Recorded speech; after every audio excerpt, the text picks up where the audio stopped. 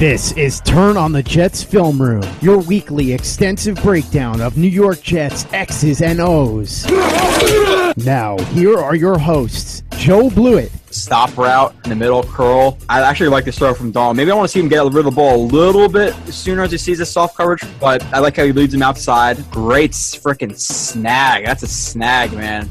And former Texas Tech All-American, current Arena League coach, and the hero of the Monday Night Miracle, Marcus Coleman. That is piss off again by Coleman. You got to hand it to Marcus Coleman. He made the play earlier to pick it off in front of Gadsden, and then he read the eyes of the quarterback here. That interception is his third of the game, and that ties the Jets team mark. On Turn on the Jets Digital. And you are listening to another edition of Turn on the Jets Film Room. This episode is going to be me running solo because Marcus has some things to do, obviously, with being a Arena League coach. He does have a team to take care of and all that type of stuff. So he is a little bit busy today. So it's going to be me rambling a little bit by myself today, which is completely fine. I'm sure that some of you guys would like to listen to me ramble by myself because I can get a lot of thoughts out on a certain amount of things, and some of you are probably going to hate it, but whatever. And we're going to get into a lot of different discussions today about a lot of different things with the Jets just discussing a loss to the Dolphins at in Miami 13-6, which is just beyond an abysmal game to watch. But before we get into that, as you can tell if you're watching on YouTube, all the crappy stuff on my face is we have No Shave November at my police department. So I know it does not look good, but unfortunately, since I'm a newer officer, I don't really have a choice whether or not to shave or anything like that. So before you're like, what the hell is he doing? This is not my choice. But the housekeeping type stuff, 19th edition, like I said, Turn on the Jets. If you type in TOJ space film space room on iTunes, even if you listen or if you watch on YouTube, which a good amount of you guys are watching on YouTube, even though it's been going down a little bit just because I understand the Jets aren't as good. So it's a little bit frustrating to hear talk about the Jets. But seriously, if you can just go leave 5 stars on that and just even if it's just a 5 stars, it's not even a review, that helps us a lot more than you think it does. Because like I said, it helps us get out to more people, because when you go to search Jets podcast on Google or iTunes, wherever it may be, ours is going to pop up sooner. And then we get more recognition, and then more people recognize us, and then we can maybe potentially get funds. You get funds, you get better shows, you get better quality. Some of you talking about some of the videos being a little bit choppy.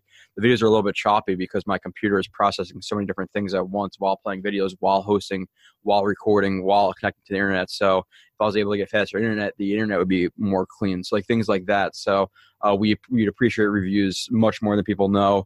We appreciate the people interacting with us on YouTube as well, or interacting with me for the most part on YouTube. So like I said, leave those reviews. We didn't get any this week either.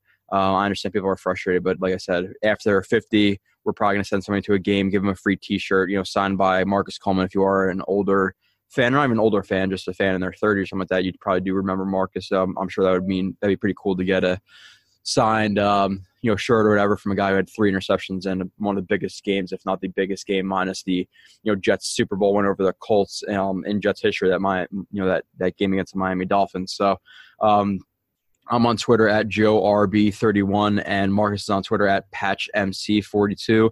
I haven't been doing Twitter reviews. I used to do a lot of Twitter reviews. I used to go over every single game, put up about 50 plays of each and every single game, and in 240 characters, whatever it is, break down the play. Unfortunately, with doing this show and, having a full-time job and, getting to the gym and all the stuff that I do in my real life, I haven't been able to do that. But during the off season, when there is no game film to review, I will be doing player reviews again. So I'll be doing it for shows as well. So if people want to throw me recommendations, I want to see Jamal Adams 2018 film and review, I'll probably end up doing all 22 starters on both sides of the ball. Obviously, Darnold, Adams, Leonard Williams, Lee, Avery Williamson, Marcus May, Tremaine Johnson, which will be a short review, Morris Claiborne, all those guys. I'll do reviews and I'll do some shows about them as well. So I'm looking forward to doing that. like I said, I appreciate everybody sticking with us and listening.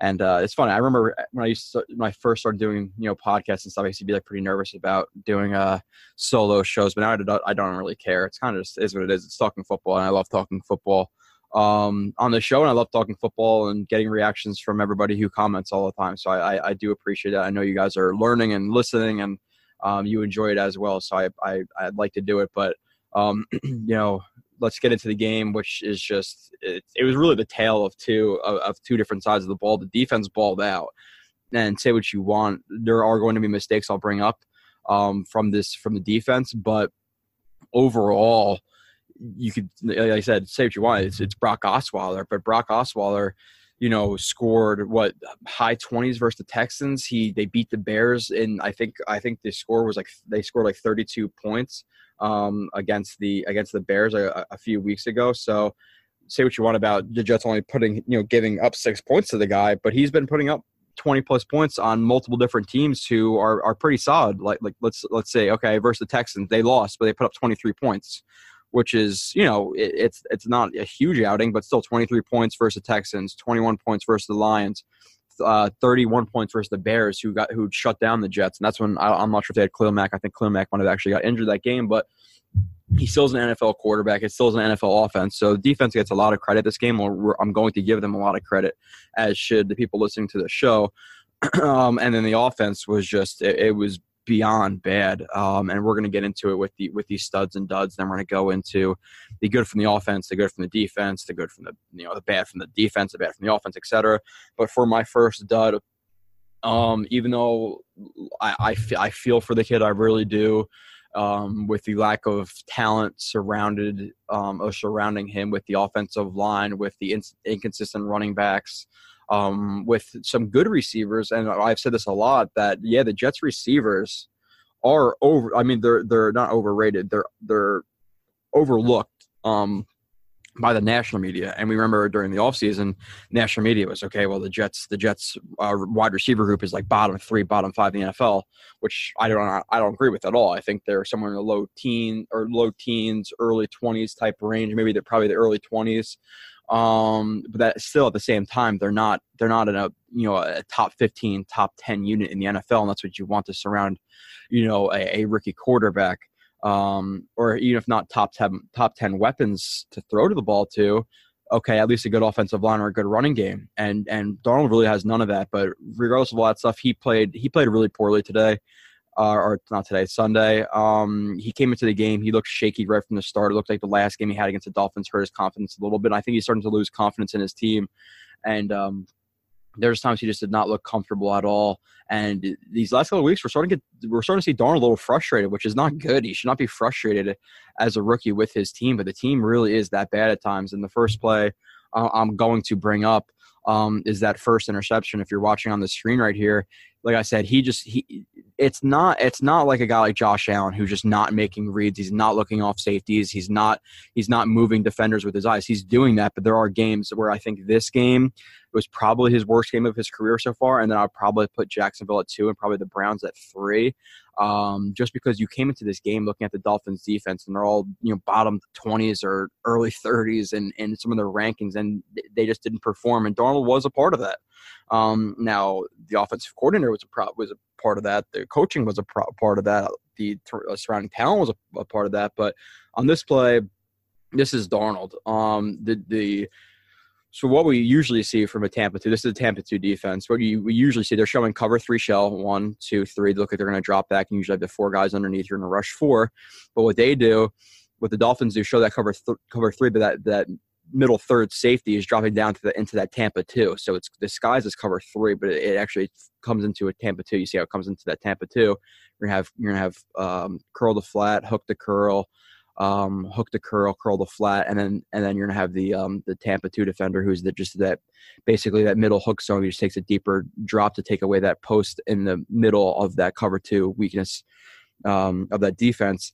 And Darnold, he drops back off the play action. He's looking to the right, and he thinks that Kiko Alonso right here is just gonna sit here and squat in that hook the curl zone, but he just follows Darnold's eyes right into where I believe that's Jermaine Kearse, or maybe that's not. It actually looks like it's almost Dante Burnett, might be Deontay Burnett, but it doesn't really matter who. Yeah, I think it is, but it doesn't really matter who it is right there. He brings the defender right into the zone because he's staring at him right there. He's got to look him off or do something, or at least notice. Okay, well, it's Tampa too. But Kiko Alonso right here is taking a little bit deeper of a drop and coming into that zone where I'm trying to throw that stop route to the receiver on the top of the screen. He just doesn't do it, doesn't look him off. He throws a ball, which is an interception. And he doesn't have to force this ball. If you look out to the right here, he can dump that off to Crowell. Now, it was Crowell maybe only going to get 2-3 yards. Yeah, but at the same time, Crowell also might break a tackle and get a first down right here. You don't need to force this ball. So that's a forced ball from Sam Darnold right there, so you do not want to see that. And obviously I'm going to have a couple more plays, and all of his plays I'm going to bring up are bad from this game. There really wasn't much positive. Now, there was a couple plays here and there where he was evading pressure and things like that, or made a nice thrower to like that one throw that he had to Herndon on that Y sail concept, which Y sail is literally not Y sail. There's actually jumbo sail, which is 3 tight ends, but then there's Y cross, which is just you're going to have from the opposite side of the formation, you're going to have the outside vertical threat run a seam route, and then from the opposite side of the field, the Y or the tight end who's in line is going to run just a deep over and over route, and it's pretty simple. That vertical route from the receiver is going to evacuate that area, whether it be like that deep third safety or a curl to flat defender. He's going to get them out of there and open up the underneath or the over top for that Y cross. So they ran that, and Herndon had a nice catch on that. Darnold had a nice throw on that, but other than that, there really wasn't much of positive to look to from this game. And this is another, this is a sail concept. It's a little bit different where you're having, instead of just a straight vertical route or a straight 9 route from Jermaine Kearse on the outside right there, they're doing a little bit of a switch sail, which you have Deontay Burnett running a deep, it's not even really corner route. It's almost more of a, why am I blanking on the name? Like a pile. He just runs the pylon. It's not as broken flat as a normal corner route would be. And then you have Jermaine Kearse who's working from the outside. He comes out on that, corner route, and then you have, whoever this is right on the bottom of the screen right here, who looks like it's okay. So it's Isaiah Crowell who's running to the flat. So you have that 3-level read: short, intermediate, deep. That's what the sail concept was on the sideline. It's a little bit farther from the sideline this time, but this is a sail concept. And Darnold, again, it's 1st and 10, and he forces this ball a little bit again, where it's actually maybe not even that so much of a force, but it's a tight throw. And this is great recognition by number 25 right here. It looks like to peel off of that, that deep pylon route and to almost get the interception. And Kearse he stops running this route. I think Darnold needs to put this ball a little bit better. Instead of having this ball here, you want it to be more here. So this is a missed throw. So this is bad. This is a little bit of bad, accuracy here.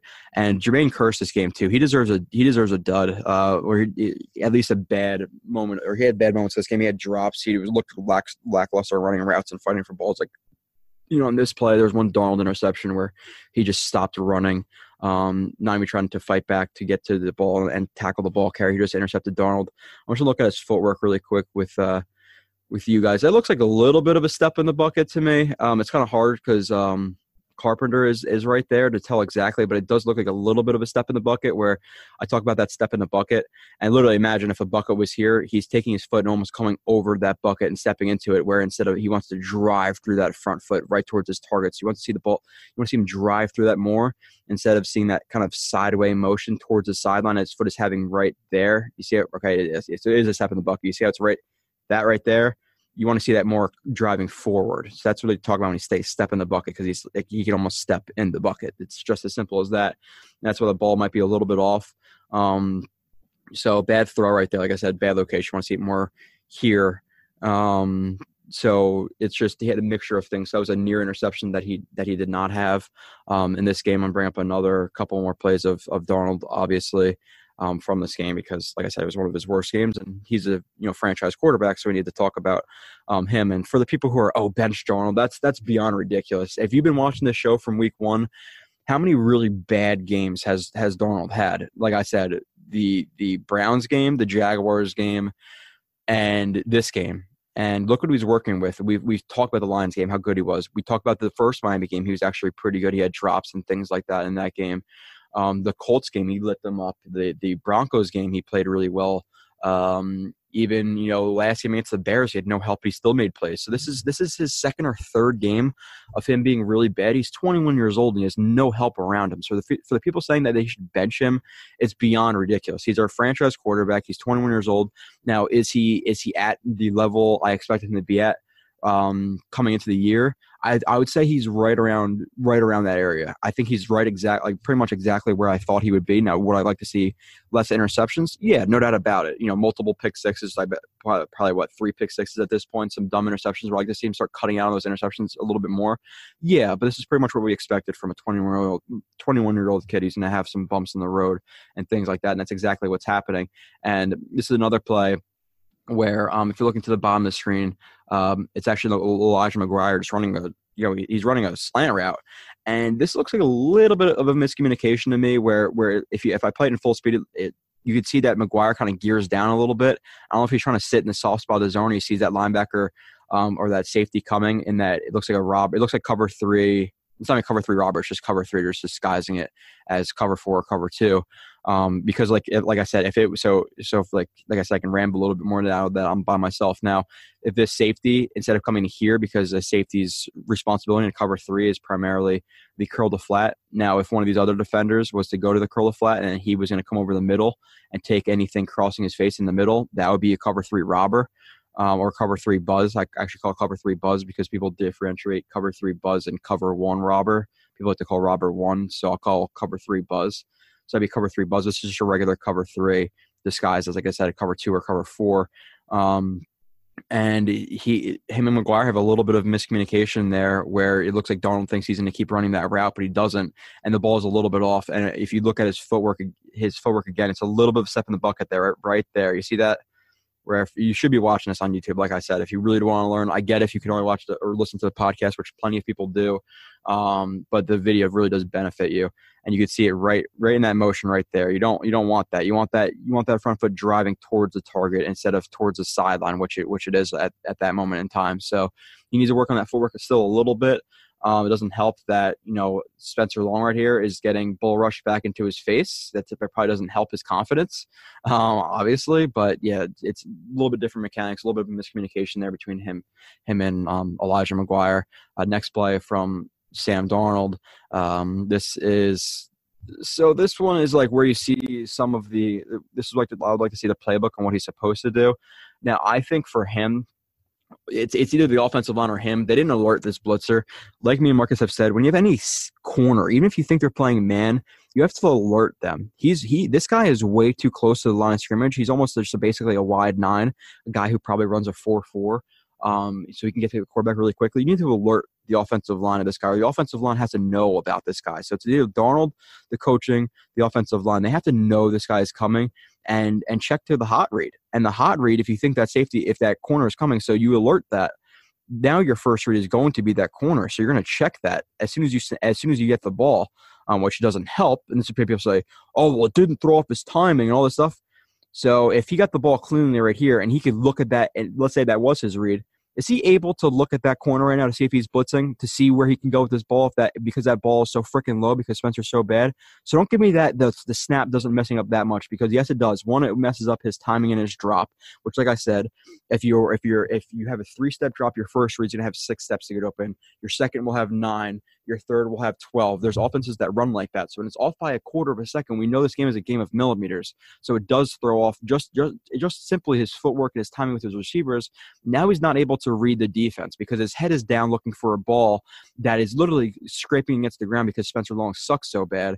Now he's not able to read that blitzer. I'm not sure if he even alerted that blitzer initially, but he should have alerted that blitzer, looked at that immediately. And as soon as that blitzer is coming and you see that Kiko Alonso's hips are open right there and you know he's going to run a hitch route, or at least he should be running a hitch route, you have to throw the ball right there. Get rid of the ball. There's no way anybody's getting to him. It's 3rd down, so it's 3rd and 7. But at this point, if you get the ball right here to Deontay Burnett, he should be able to fall forward for an extra 2-3 yards. And there's nothing else open on this play, and you know that people are coming. So if that pressure is coming, you have to get rid of the ball anyway, unless you're just going to chuck up a ball to to Quincy Nunwar here. But you have this safety right here who could, bite up on either one of these. So he needs to just get rid of that ball to Deontay Burnett right there, and just a bad snap as well did not help him. So don't give me that the snap doesn't hurt him crap, because if you hear that, just start unfollowing, or stop following, I guess, whoever that is, because they have no idea what they're talking about. But let's see, next play. Oh, I started this one a little bit late, but you can actually see, I guess it was I don't know if I started late on purpose, but you can see where the ball ends up. This is where Darnold's having to catch balls this game. And there was at least, I would say, 7 to 12, maybe 13 balls that were just poorly snapped, that were not in Darnold's hands. And he's having to literally make like one-handed Odell Beckham catches to make these just to get the ball to him. You should never have to be doing this as a quarterback, especially a 21-year-old rookie quarterback who he needs every single split second he possibly can to be reading defenses. So he gets a crappy snap. And this is kind of the same thing again right here, where the Dolphins are running cover 3 defense. So you have deep third, 4 underneath, and Darnold is dropping back. And right now, what he's assuming is that this defender is going to come out towards the curl to flat more and take more of a flat angle. But he's following Darnold's eyes. You can see he's looking at Darnold the whole time. Darnold needs to recognize this, and he's just going to let it go. And that's as easy as the interception as it goes, because he needs to make those pre to post snap reads where, okay, cover, before the snapper, as the ball is getting snapped, it looks like cover 3, which it is. But just because his responsibility is curl to flat doesn't mean he's going to stay there, that defender. He's not locked in that position. If he sees the ball going a little bit deeper than he should be, he's going to follow that quarterback, his eyes on the ball, which he does, and which is why it leads to a pick 6 to when you're trying to get the ball to Tomlinson on that speed out. Call it a speed out. It's a pretty slow speed out, but it is a speed out because he's not really fully breaking down.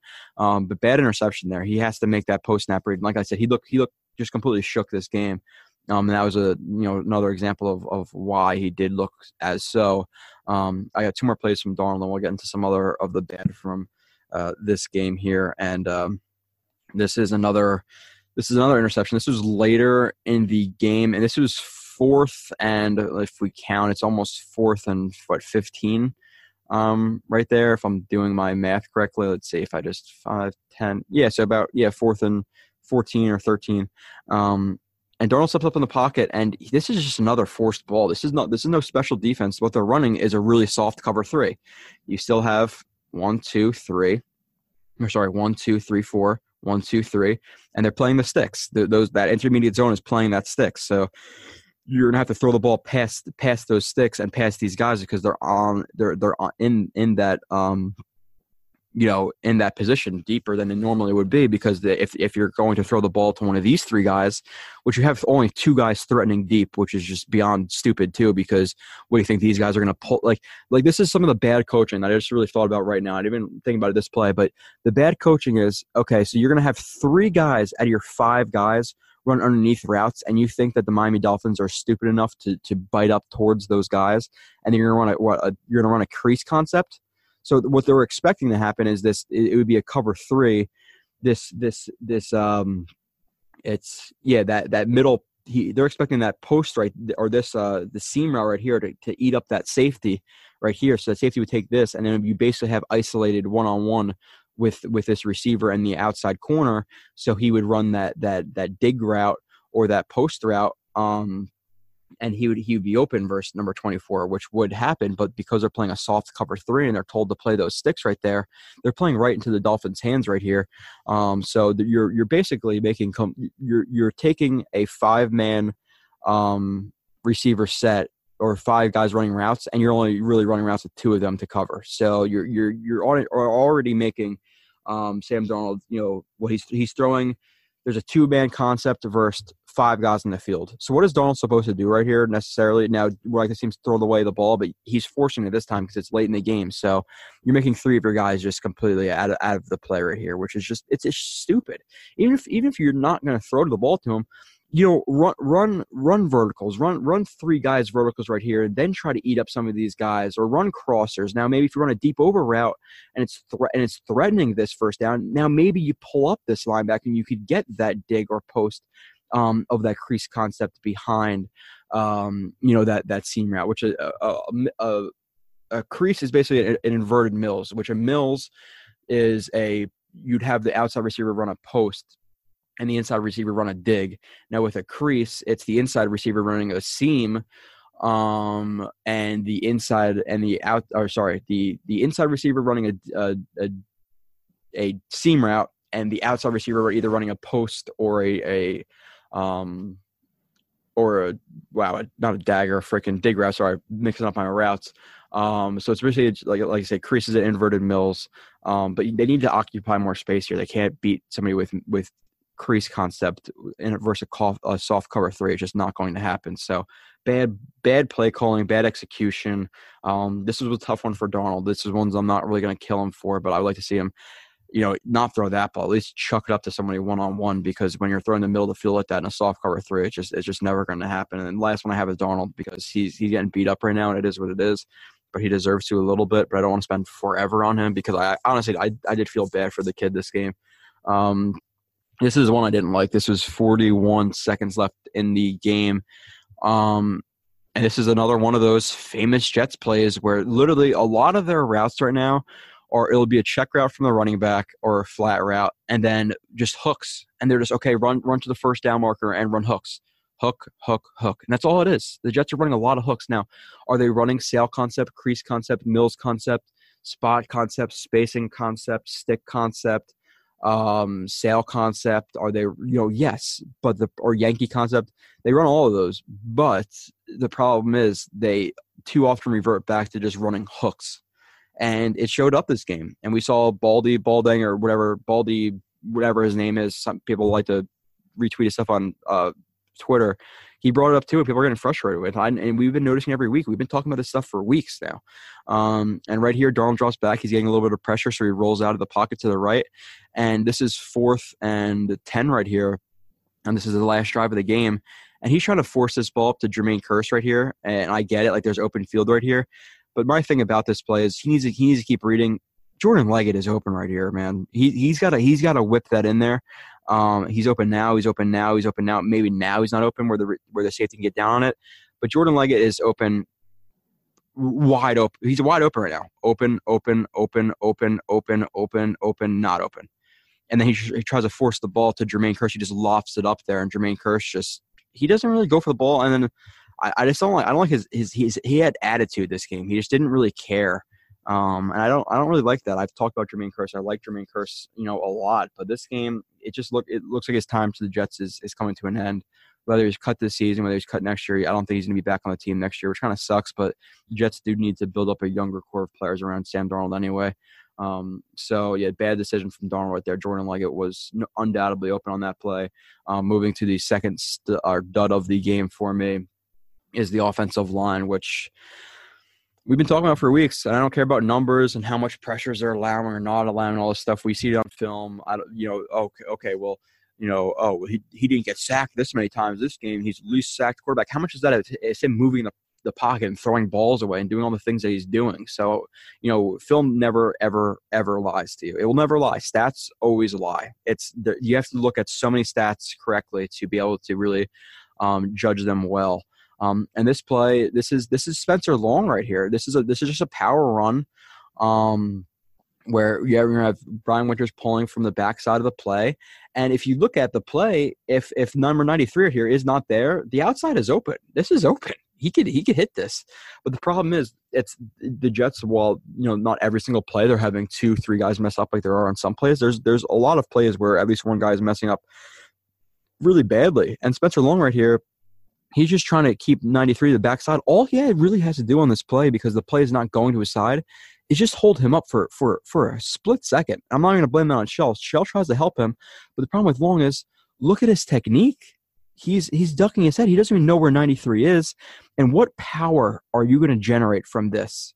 you're literally bending almost all the way over at your waist. You want to have pretty much your shins aligned with your upper body and your forearms. So you want to all be on one parallel line where your head is in line with your ass, and your feet, and you want to be all in one straight line because that's how you're generating the most possible power.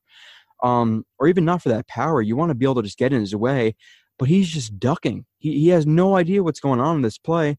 If you see him penetrating up the field, just take a more of a flat angle or even a more aggressive angle in the backfield. Just get in his way. Just trip him. Just not like trip him like throw your leg out. I'm talking about like literally just fall to his legs and like just get in his way. But because he can't even hold up his block for a quarter of a second, the play isn't able to develop, and Crowell gets chased around from the backside, which could potentially be a big gain. Is you have to beat number 44 right here.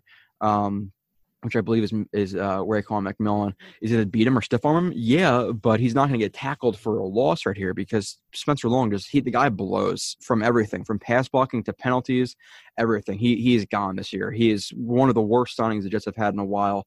He's making like $7 million this year. He's been really, really just beyond the level of bad. He's almost worse than Wesley Johnson at this point. Wesley Johnson can at least snap a football. Like, I'm being legitimately serious. I'd rather have Wesley Johnson at this point, probably, even though realistically I think that Long has a chance to bounce back at least slightly, because he does have some talent. I saw it with the Redskins. It's not the same player he was with the Redskins, so I don't know what's happening, but damn, he just looks bad. And I honestly, just going into the season, I talk about the zone system and how you have to be more athletic in the zone system. The guy in with the Redskins, I'm going to see if I could I don't know if I have this play of him, but I have a perfect play of him where it literally looks like he's running in quicksand because he's just okay, yeah. On, ready? I'm going to see if I could share this really quick because he's so freaking slow. Like, I noticed this in Washington. Look, I did a film review on him. I don't know if you guys follow me on Twitter, but this is what I do. I do player reviews on Twitter, and they're just running outside zone. And look how freaking slow the guy. He's just slow. It's just he looks like he's not even moving. So I don't know why he was necessarily brought in an outside zone scheme. I don't love the fit. So it was a mistake to sign him at the beginning. If you really look at schematically and how he fits, it just doesn't fit with him in general. And Long right here, he's getting bullied again. He dropped back into where he's supposed to block, and it's just it's a TT stunt, and he has no idea that 3 tech from the left side of him is coming, and he's not prepared for it, and he just gets bull rushed right back. Look at that. Dude, he is bad, and the lack of base right here, the lack of power, he's not even moving his feet. Like, he gets hit. And it might actually, you know what, now that I watch it, it's because he gets stepped on. So I am fair. He does get stepped on here, so he does get bull rushed because of that he's getting stepped on, which I do like to mention because people get stepped on a lot more. So that does actually suck for him a little bit. So I'll retract that statement a little bit. But Darnold still has to get out of the pocket, and he actually throws a good ball to Quincy Nolan, who makes a nice catch, who Enunwa played well. And I like this play from Enunwa because Enunwa was actually just running if I forget what I think it was either an in or just a shallow crossing route, but he was not supposed to run a whip route right here, and he just noticed that Darnold was scrambling out and then adjusted his route, which is a good thing for him to do, to help Darnold out, and then he makes a good catch. He doesn't get the first down here. I forget if this was third down or what it was. I think it might have been third down. But Darnold he didn't have any help. I have a couple more plays of the offensive line. This game, I got to go back to my the Jets-Dolphins games. I had to just look through Spencer Long's crap. And I was on play 27 of the game, I believe. I just labeled this as Long sucks. I don't know. I guess I want to bring up multiple examples of just how bad he was. I actually have a lot of it is Long. I have a lot of offensive line plays. I have more than I even noticed just looking down at my notes right now.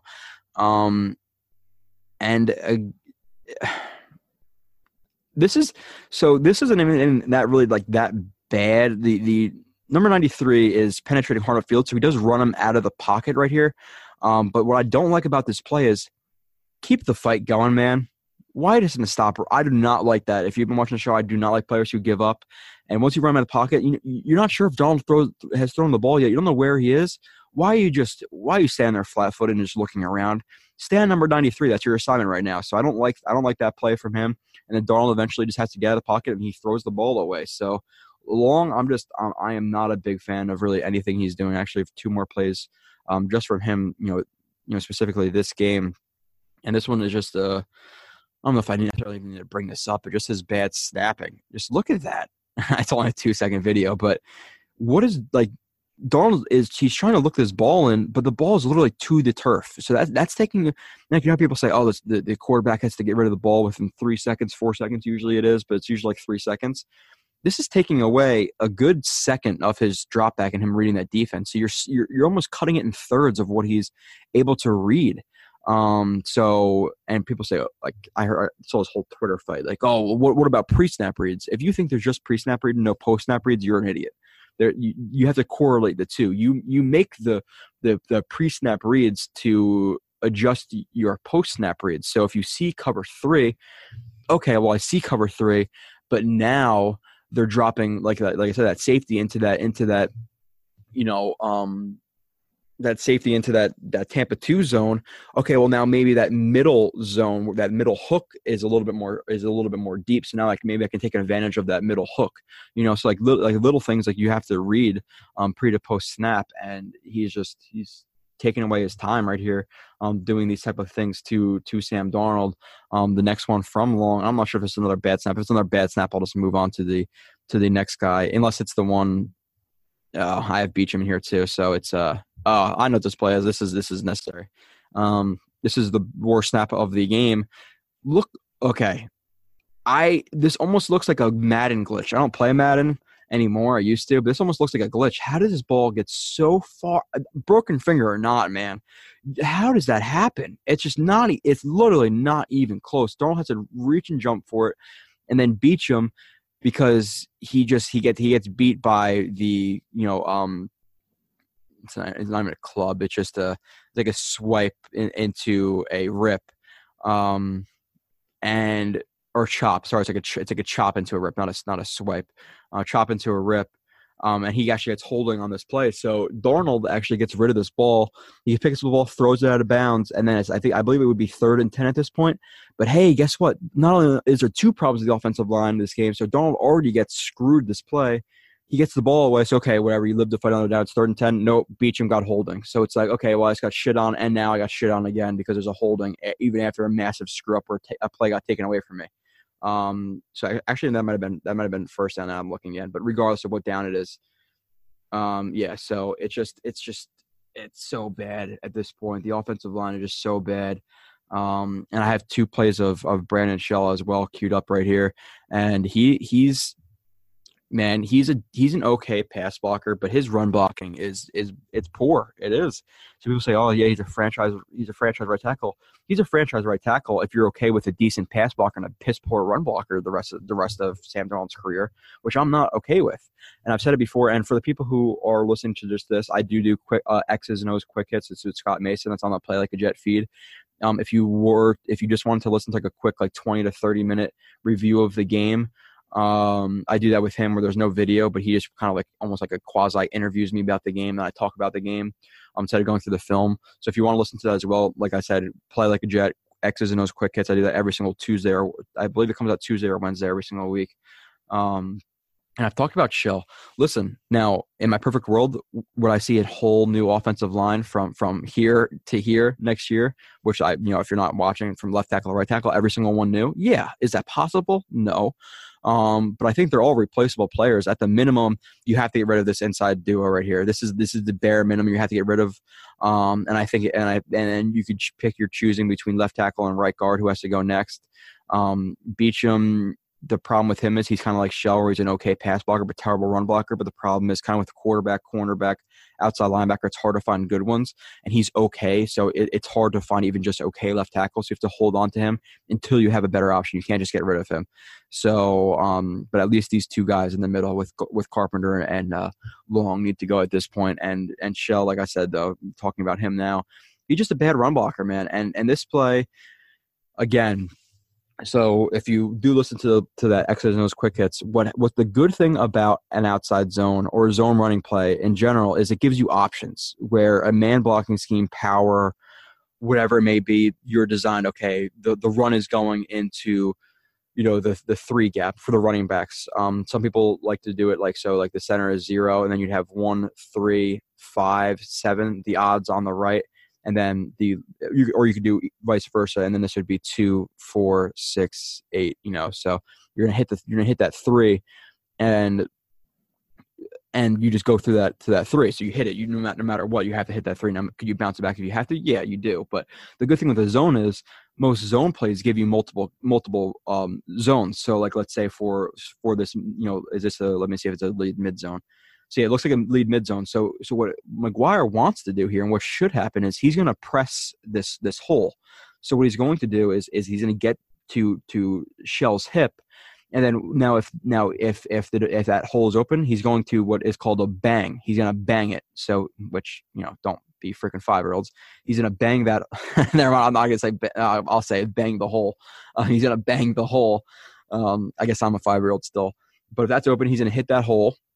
Okay, but now if that hole is not open, he's going to what's called bend. So he's going to bend it back to this gap. So he has a 3 gap read. So if that's not open, he's gonna or he can bend it. He can bend it or bounce it, but he's gonna look to this backside. Now if this almost like 4-eye tech is playing hard to this side, okay, and now maybe you bend the run back into the B gap.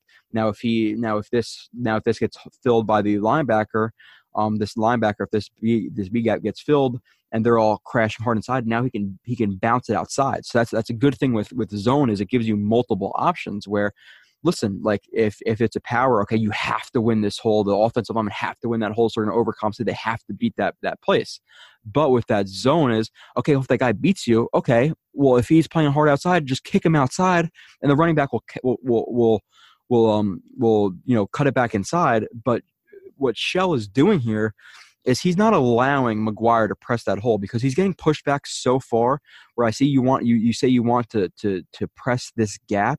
And then make your decision, because Shell is getting pushed so far back and he's not creating push, he can't press that hole. If he presses that hole, he's running into everybody and he's screwed. So what the bad offensive linemen are doing, especially with the tackles in this outside zone scheme, and the tackles for the running are the most important thing in the outside zone.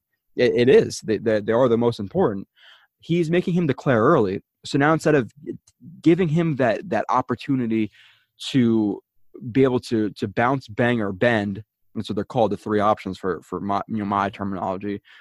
He's having to declare that bend or bounce immediately. As soon as he's getting the ball, he has to decide now. So now you're taking away the effectiveness of a zone running play, in which he does decide to bend the run back because he's just smarter to do so because of the he's actually like a 6 tech.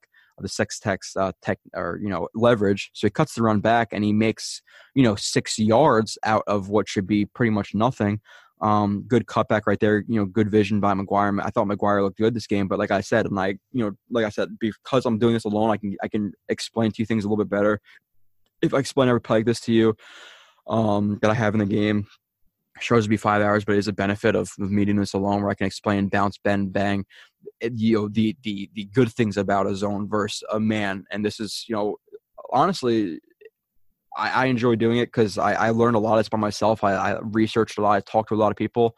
And football is just great, man. But I need to see better football. I do. It's just week and week and week and week. And it just I can't keep watching this. And like I said, that's a reason it's a bad play by Shell, taking away the effectiveness of that zone running scheme. And it's another play of Brandon Shell. And he got beat for a 2 stack scheme, a couple of pressures, and he's getting beat up by a guy like Cameron Wake, who he's just getting beat up by all season. And the thing that I don't like about this snap is, one, what is he doing right there? If you're watching the show long enough, you should be able to tell me some things at this point, so I could do it like Dora the Explorer. Like, okay, just leave some blank airs time, and you can tell me, oh yeah, he's ducking his head. Yeah, you're right. Like I'm just screwing out with you guys, but he's ducking his head there, so he doesn't know where Wake is going, and you're not generating the full force through your body because why? Because his spine and his heels he's not linked. Like I said, you want to be in one straight line for the most part. He's not in that straight line. So it is bad technique, bad form to create power. And even from before that, the set that he takes is not good. Now, if you know if you're having problems with Cameron Wake's speed, is the best thing to do a 45-degree set? No, and it's almost like a 45-degree vertical. It's a little bit different of a set where you have a jump set, where jump set is more like, okay, so if the balls get snapped, he's just going to attack. Let's just use this 4-eye tech, for example. So a jump set would be he's going to attack him right off the ball, and the reason you do that is for a quick play. Let's say a screen play, 3-step drop. You don't want him to get into that passing lane, so you're not going to drop back and afford him that opportunity to get to that passing lane. So you have a jump set. You have a 45-degree set, which you're following my arrow or my mouse or whatever. A 45-degree set is more he's going to break out, just kind of more on like a angle towards the sideline instead of taking a vertical set, which is just dropping around and back here hard, which is usually for a 5-step, 7-step drop, or even if you're struggling with speed, you know what? Take that vertical set, either make him run through you or run around you. But running around you on a vertical set's are difficult because you have to bend all the way around. So you better have some really good balance, and power, and fluidity, which Wake does. But he's making it too easy right here because he's taking that more of aggressive 45-degree set instead of dropping back more, where you're cutting off your time. Now you're dropping to here instead of dropping here and getting between him and Darnold and Cameron Wake. So I don't like the set right there either. The ducking of the head doesn't get there quick enough, and Darnold gets sacked because nobody's open. There's nobody on this play. I watch it from other views, and you want to create that space. That 45-degree set it's more of like preference. Now, if you're dealing with like a stronger guy, 45-degree sets could be for stronger guys. It could be for those quick throws as well. But if you're dealing with a stronger guy, you don't want him to build up a whole bunch of momentum. Now, if he's a little bit closer right here, and he's really strong, like a guy like a Khalil Mack who can convert a lot of speed to power, you don't want him to get running full speed and then bull rush you in that vertical set. He's just going to blow you up back into the running back. But when you're dealing with Cameron Wake and his speed all day, you have to take that more of a vertical set. He doesn't do so. Darnold gets sacked. And this is another one of those plays where just like button hook, or just hook or curl or stop or whatever specifically it was. But there's just not a lot of creativity other from this offensive line. Winters gave up 2 or 3 sacks by my count. He gave up some pressures as well. Beachum didn't play relatively well. I think the only guy who played it kind of well was Carpenter, but still he's just way too inconsistent to consider bringing him back this next upcoming year for the Jets. And this is another play where let me see. I just label this as a lead mid zone, and I can just so what I explained to you before with what is it called with Brandon Shell with that mid zone or that it's more of a mid zone. I would say it's more of a mid zone. He's having to declare early, which is fine. He does declare early, but it's just not good run blocking because look, and this is number 50.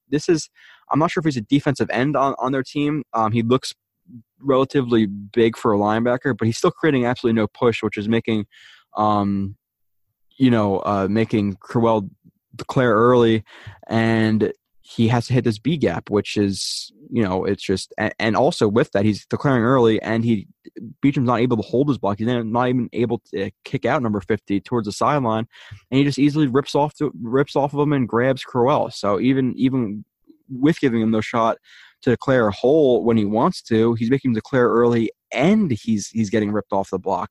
And this is and it's just it's not good. It's not good football. It's just really not at this point. And with that lead zone I talk about, it's that outside linebacker on this side, where this would be like what they're doing with this linebacker in the lead zone is they're leaving him unblocked.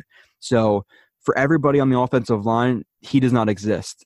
This defender is the responsibility of the fullback. So everybody's going to block around him, and the fullback's going to take him, which is what happens. So they're going to ace combo block him, and then Carpenter's going to work up to the middle linebacker, etc., because he does not exist in this play other than to the fullback. Now, if it was the opposite, this would be if they left him unblocked and it was the fullback's responsibility, it would be a Mike zone. If it was, him, it would be a lead zone. If it was him, it would be a boss zone. If there was another, if they were running this way and it was this guy, it would be a Bob zone. It's just like there's a bunch of different things. But yeah, let's see what else I have from the offensive line. I put up some stats here. The last 4 games, the Jets have not run one rushing touchdown, which is like almost like crazy that the Jets just can't get a rushing touchdown because of how bad. One is because of their field position. They're starting at their own 20 like every single drive. Where it's not like, hey Sam, which he's done before or hasn't done before. Where okay, you give him the ball at the 50 and he still doesn't score a touchdown because the offense is really bad, but.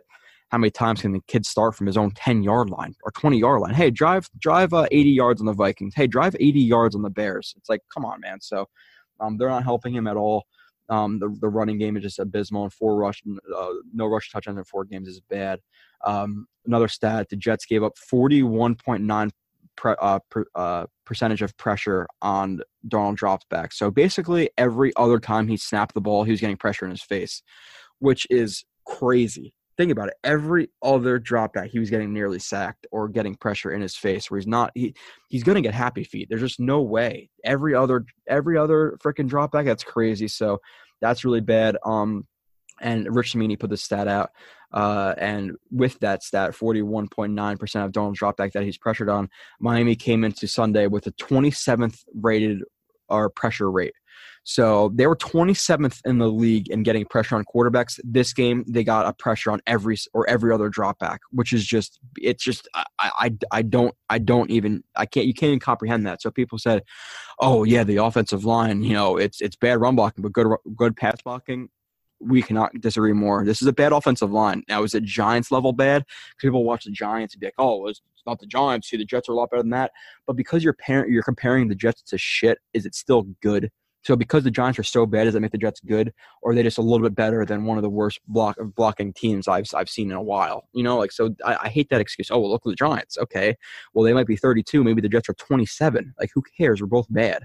And this play with Crowell, like, look, I'm just going to play it and I'm going to go to those other things. Like, look what running backs are having to do to create for themselves. They're to create 12 yards.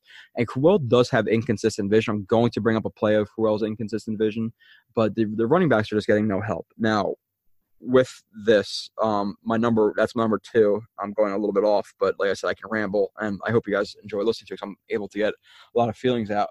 The coaching. Number 1 dud. I was hoping that I woke up on Monday morning or Tuesday morning and the coaches were fired. I wasn't doing the show with you guys, but for the people listening to Generation Radio, I was hoping that Todd Bowles be fired last year. I thought McCagnon should be fired last year because I know Bowles gets more credit or Bowles gets more heat than McCagnon does. But minus a few trades here and there, minus getting, Brandon Marshall, getting Henry Anderson, getting Robbie Anderson, getting, Brandon Shell in the 5th round, who's an okay to below average starter, which is good for a 5th round pick. Yes. But if you look at his draft classes and some of the contracts he's signed, he just hasn't been good. He hasn't even been okay. I would say he's below average. So, yeah, maybe he deserves a couple more years, but wouldn't you just rather start off from clean slate, give the new GM the coach he wants to pick instead of forcing a coach onto McCagnon next year, whatever it may be, and just start fresh? Because with McCagnon not drafting well, what has Bowles done to show? I'm sure everybody's done at Bowles at this point. He needs to be fired. The guy doesn't have it. And don't give me that stupid, I hate, and sometimes it just annoys me. People say, oh, well, you look at his face on the sideline. He's no different if he wins, no different if he loses. Who cares? Who the hell cares, guys? If he was winning, people say, oh, look at his calm demeanor. He never changes in the face of pressure. It's just stupid. Who cares what his face looks like? If he's a good coach, he's a good coach. I do not care about his personality. Does Bill Belichick have a good personality, guys? No, who cares? Like, it does not matter. Does everybody need to be Pete Carroll and Sean McVay all pumped up? No, if you win games, that's all I care about. So stop with this stupid freaking, oh, well, look at his freaking, look at his personality. Like, I couldn't care any less. But even looking at his draft, just really quickly, Leonard Williams, okay, that's a hit. Now he's not even a Pro Bowl player. He's a closer Pro Bowl player, so okay, you can consider that a hit. I think he's been a little disappointing so far through his Jets career. Yes, I have. Devin Smith, gone. Second round pick. Lorenzo Mauldin, gone. Bryce Petty, gone. Jarvis Harrison, gone. Deion Simon, gone. So out of his 6 picks in his first year, there's one on the team who's a 6th overall pick. You'd expect that. His second year in 2016, Lee. He was really bad his first couple of years. This year he's playing okay, but he's okay at this point and just okay. Christian Hackenberg, gone. Jordan Jenkins, a decent starter, so I'll give him that. Justin Burris, gone. Brandon Shell starting right tackle, so I'll give him some credit for that. Lachlan Edwards, a decent punter. Sharon Peak, special teams guy. So that's an okay draft. Last year, Jamal Adams, good pick. Marcus May, good pick. Ardarius Stewart, gone. 3rd round pick, didn't even make it into his second season. 4th round pick, Chad Hansen, gone. Not even to his second team or second season. Jordan Leggett is whatever. Dylan Donahue is gone. Elijah McGuire is still here. Jeremy Clark's on the practice squad, I believe, and Derek Jones on the practice squad. Actually, Jeremy Clark might not even be here, but just like goes with what I'm saying. Like his drafts haven't been good. He misses on a lot of picks. He made some good decisions, but I'd rather just start clean. He hasn't shown me the roster development. And some people will say, okay, well, look, he has $100 million to spend this year.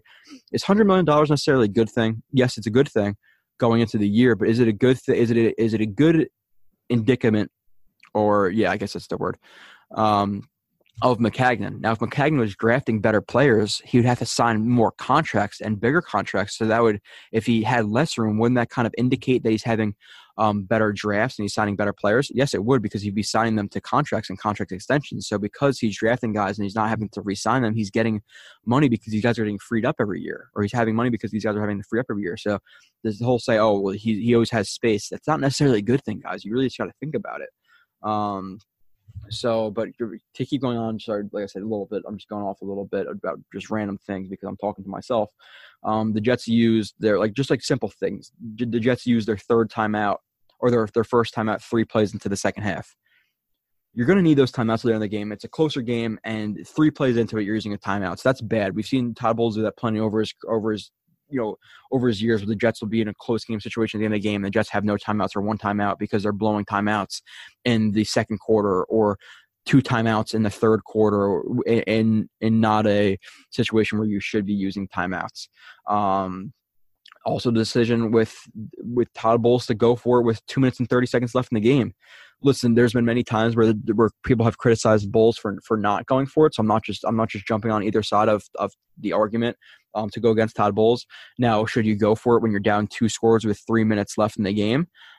Yes, obviously, because there's only 2 minutes in the game, so you should go for it because you only have time for 2 drives at the maximum. But with 2 minutes and 30 seconds left, when you're down 6 points, when it's 4th and 13 on your 40-yard line, and you haven't picked up more than freaking like 5 yards on every single play of the game, in the game, 4th and 13 or whatever it was, you think you're going to get it? No, punt the ball to the Miami Dolphins 20-yard line, stop them 3 times, and get the ball back, hopefully at the 30, 40, 50-yard line, and you're back at first down. But no, he doesn't do that. He punts the ball, and I think it's because he's lost. People say, oh, well, maybe he's sticking it to Jets fans. So they always tell him he doesn't care about Jets fans. It is not his primary concern is his job. If you think he cares about Jets fans, you're lost. The guy is lost. He has no clue what he's doing. He has no situational awareness. He has no game management skills. He blows timeouts. I don't know if that's Darnold or them getting calls in late, but regardless, he has to get it fixed. Timeouts. The way he handles the locker room at times, which is supposed to be this disciplinarian, and we had Wilkerson missing meetings and not showing up at games, and he would bench him for a quarter. Oh my God, bench him for a quarter. I'm sure Wilkerson's so pissed after he missed all those meetings and all that stuff. The guys are probably laughing at him, guys like him and Sheldon Richardson. So he's a fake disciplinarian. He's not a good coach. He's terrible. He needs to go. The Jets, no matter how good this roster gets, and no matter how good Darnold gets, I do not see them winning anything with Bowles. I really don't. Regardless of talent, he needs to go this year, and I was just praying to God that he was fired before the year. He wasn't. So now Sam Darnold's first year in this offense was a waste. It's not a waste because he gets to develop and he gets to see defenses. But now next year, most likely, he's going to learn a completely new offensive system.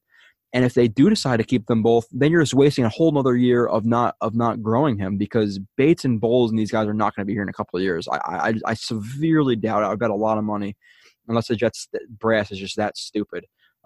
Being Woody Johnson and his brother, or whatever his name is, something Johnson. The fact that they didn't bench Long in this game, after you see 10 bad snaps, bad snap after bad snap after bad snap after bad snap after bad snap, and it's hurting Darnold, why is he not sitting his ass on the bench? Put Jarvis Harrison in there. He's not going to get Sam Darnold killed. So why did Spencer Long continue to play after play after play after play after play when he was just beyond bad? So you have to have that mindset. Okay, he's playing like shit, I'm gonna bench him, and they just never did it. And it was beyond confusing. I was sitting there on my couch like, dude, what are they doing? I had no idea. So that was beyond bad. The fact that they came into this game and put up 6 points, just overall from a coaching standpoint with Jeremy Bates. And I liked Morton. And people say, oh, well, Morton didn't run the ball enough. I think that's a bunch of bullshit too, because John Morton created with this offense. If you go back into, I'm going to look up the Jets 2017 schedule, because with the talent he had on this team last year, he put up plenty of points, a decent amount of last year. He put up enough points to win. At least, in my, for a reason, it's taking me back to 2000. Let me see. So let's see, 2017 schedule. It's loading right now on my phone. They put up 28 points versus the Dolphins. They put up 34 points versus the Bills. They put up 27 points versus the Panthers, have a good defense. They put up 38 points versus the Chiefs. They put up 19 versus the Saints. So they had some bad games, like 7 versus the Chargers and all that stuff. But I liked his offense. I liked what he did. I thought he was creative. He got a lot out of Josh McCown. He almost had 2,000-yard receivers, being Robbie Anderson if he didn't get injured, or if he didn't get injured, if Josh McCown didn't get injured. And Jermaine Kearse almost had 1,000 yards. They were creating. What's happening to those guys this year? They're non-existent. How many times this game did we see the Jets take a deep shot? How many times have I talked about that? Listen, even if Sam Darnold can't hit on that deep shot, you can't let the Dolphins just comfortably play intermediate zones and not have to worry about deep threat. You have a guy like Robbie Anderson, just chuck the ball up to him once or twice. I know it sounds kind of almost silly, but it opens up a defense. You have to do that. Even if it doesn't catch the ball, like I said, it's opening up that defense. And how many times are pass interference called in this league? Hope for a pass interference. Like, do something. You can't keep throwing 5-yard hitches and expect the offense to move down the field on really any defense. So the fact that they put up 6 points versus a Dolphins defense who was 31st in run defense and 26th in the pass coming to this game, it's sad. It's sad at this point how bad this offense is. It really is that bad. And I don't get it. They need to be gone. And this is a stat from why is Chris Herndon not playing more? And it's just the guy is playing well via our guy Turn on the Jets. Michael Nani, he does a lot. He's just a stats nerd. I'll be honest. He does stats all day. That's all he does. Over the last, I think it's 3 weeks or 4. I think it's the last 3 or 4 weeks before this game or after this game. But he's 11th in catches. He has 11 catches, which is 12th out of tight ends in the league. His 176 yards is 8th in the league. He has 3 touchdowns, which is 2nd in the league. He has 11 yards per target, which is 1st out of 30 tight ends with 10-plus targets. He has 16 yards per receptions, which is 4th out of 30 tight ends. And he's only playing, I believe it's like mid-40% of the snaps. Why are guys like Leggett getting targets? Why are guys like Neil Sterling, when he's in, getting targets over him? Why are guys like Tomlinson getting targets over him? It's just he needs to get targeted more. I don't get why he's not playing more. Now with like Tomlinson, he's a better blocker, so I get it. And even Leggett has been a better blocker to this point. But they need to play Herndon a little bit more. He's going to be like leading this team in freaking catches and stuff, which is probably ridiculous. I think it's probably going to be a Newman when all is said and done, but he's still pretty far up there. And then on top of all this crap, you have players getting really, really frustrated. Robbie Anderson quote, I feel like we have a lot better, or I feel like we have a lot of talent on offense that we're not capitalizing and using each other in ways that we can use our end talent and skill to our advantage. That's a direct quote from him, so he screwed up a little bit there. And then he also said, we're having an issue getting down the field. I feel like we're stuck, that we're limited. Things aren't flowing. It's tough at this point in the season. We should be solving the issue, and it's hurting us. So he's like questioning the offense. He's questioning what they're doing. I'm sure they have faith in Darnold. I understand that they know that he's going to struggle, and they've seen enough of him to know he's going to be a good quarterback. I still do think he's going to be a good quarterback. They're clearly getting frustrating with the team, the coaches. Jamal Adams says he's sick of losing. He was tired of losing. He was frustrated after the game visibly. You had guys like, not Darryl Roberts, Andre Roberts coming out and saying they were frustrated and criticizing the coaching after this game. And like I said, Bates runs those different concepts. Like I wrote down here: Y, cross, stick, spot, sail, pull, hoss, panther, crease, mills, Yankee. But the problem is he runs a crap load of just stick routes, which stick route just, okay, get to the first down, turn around. That's all it really is, or get to this landmark turnaround. And they're doing a ton of that. Another play that I didn't like this game from this coaching, I'll bring up a lot of the coaching because it really was that bad this game. The end around to Robbie Anderson that went for 1 yard.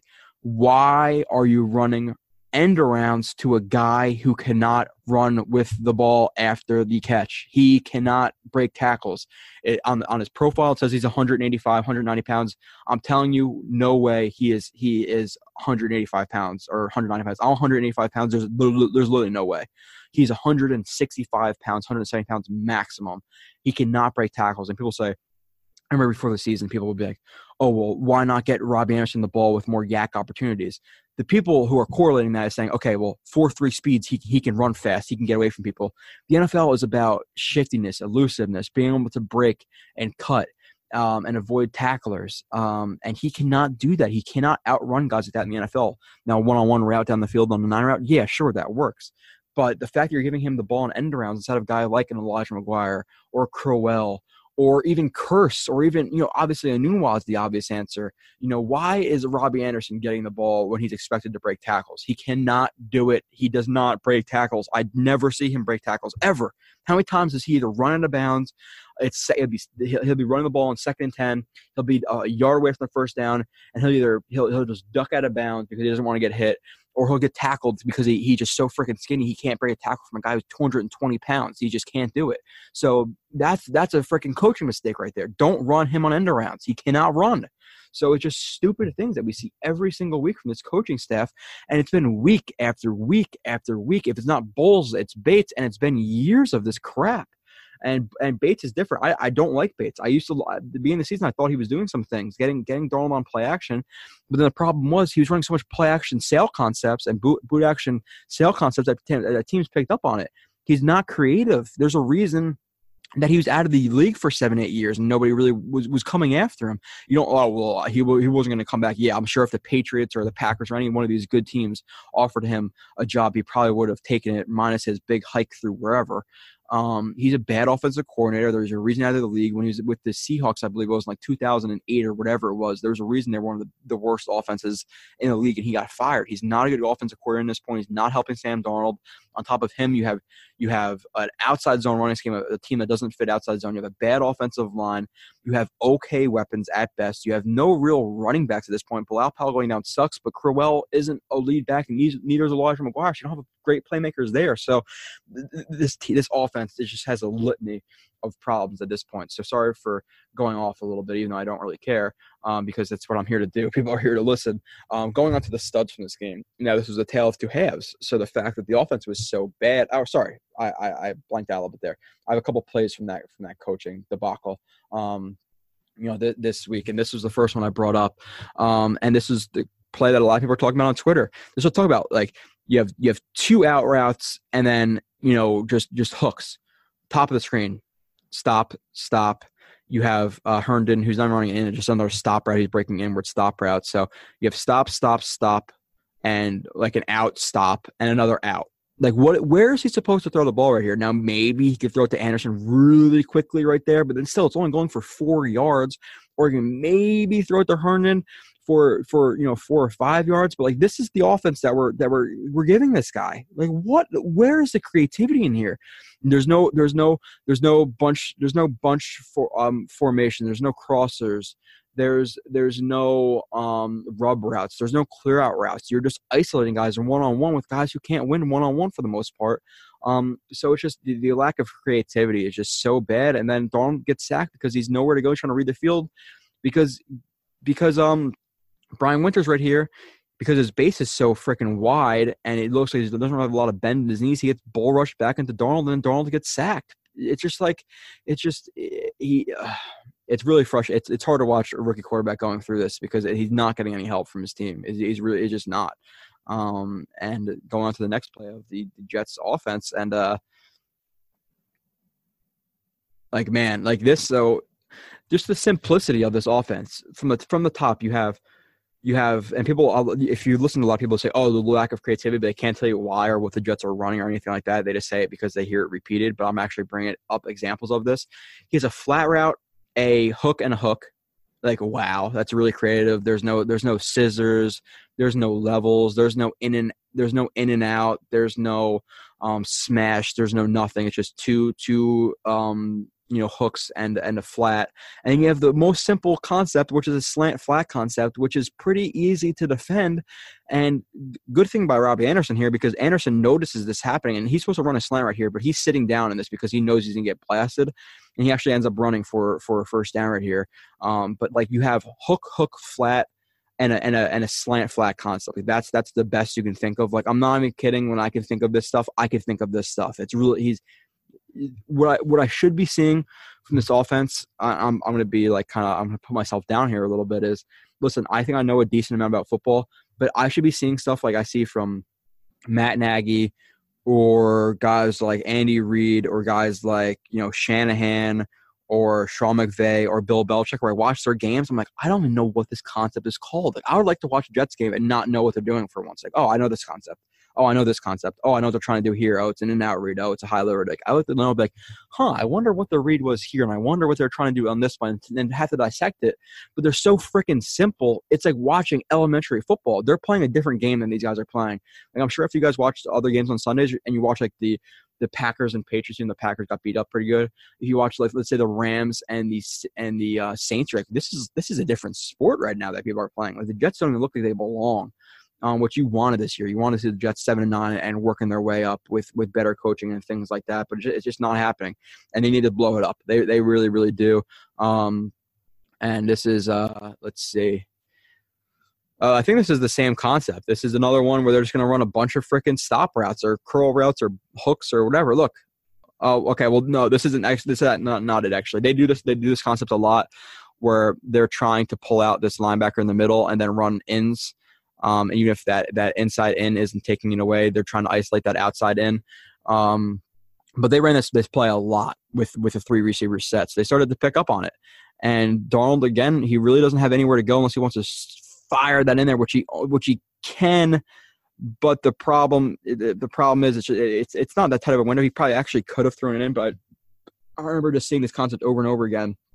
But he has to force the ball to Enunwa because, look, he's getting rocked because, look what happens again. Beachum gets beat, and he fires into Enunwa, who makes a absolutely fantastic catch because he's getting rushed. And I understand, like, yeah, you might want to see him throw the middle of that field, but he's getting a little pocket shot, and you don't want him to start seeing ghosts because quarterbacks cannot fix that.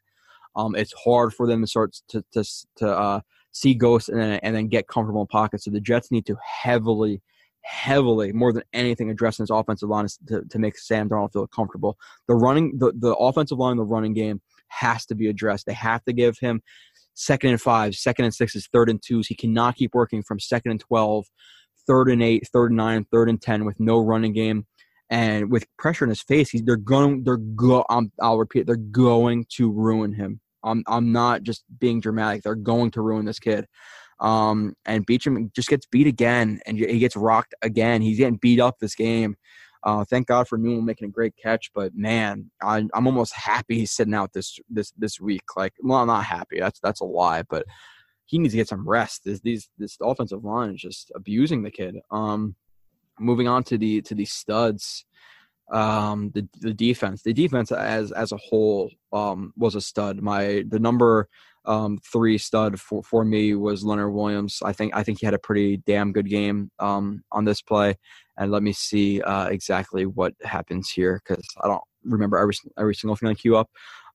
So he's a slant. I'm going to call him a slanted 1. So the difference between him and a 1, let me just make a 1, is like head up here and his feet are parallel, but he's slanted here. So he's really going to try to penetrate that gap quickly.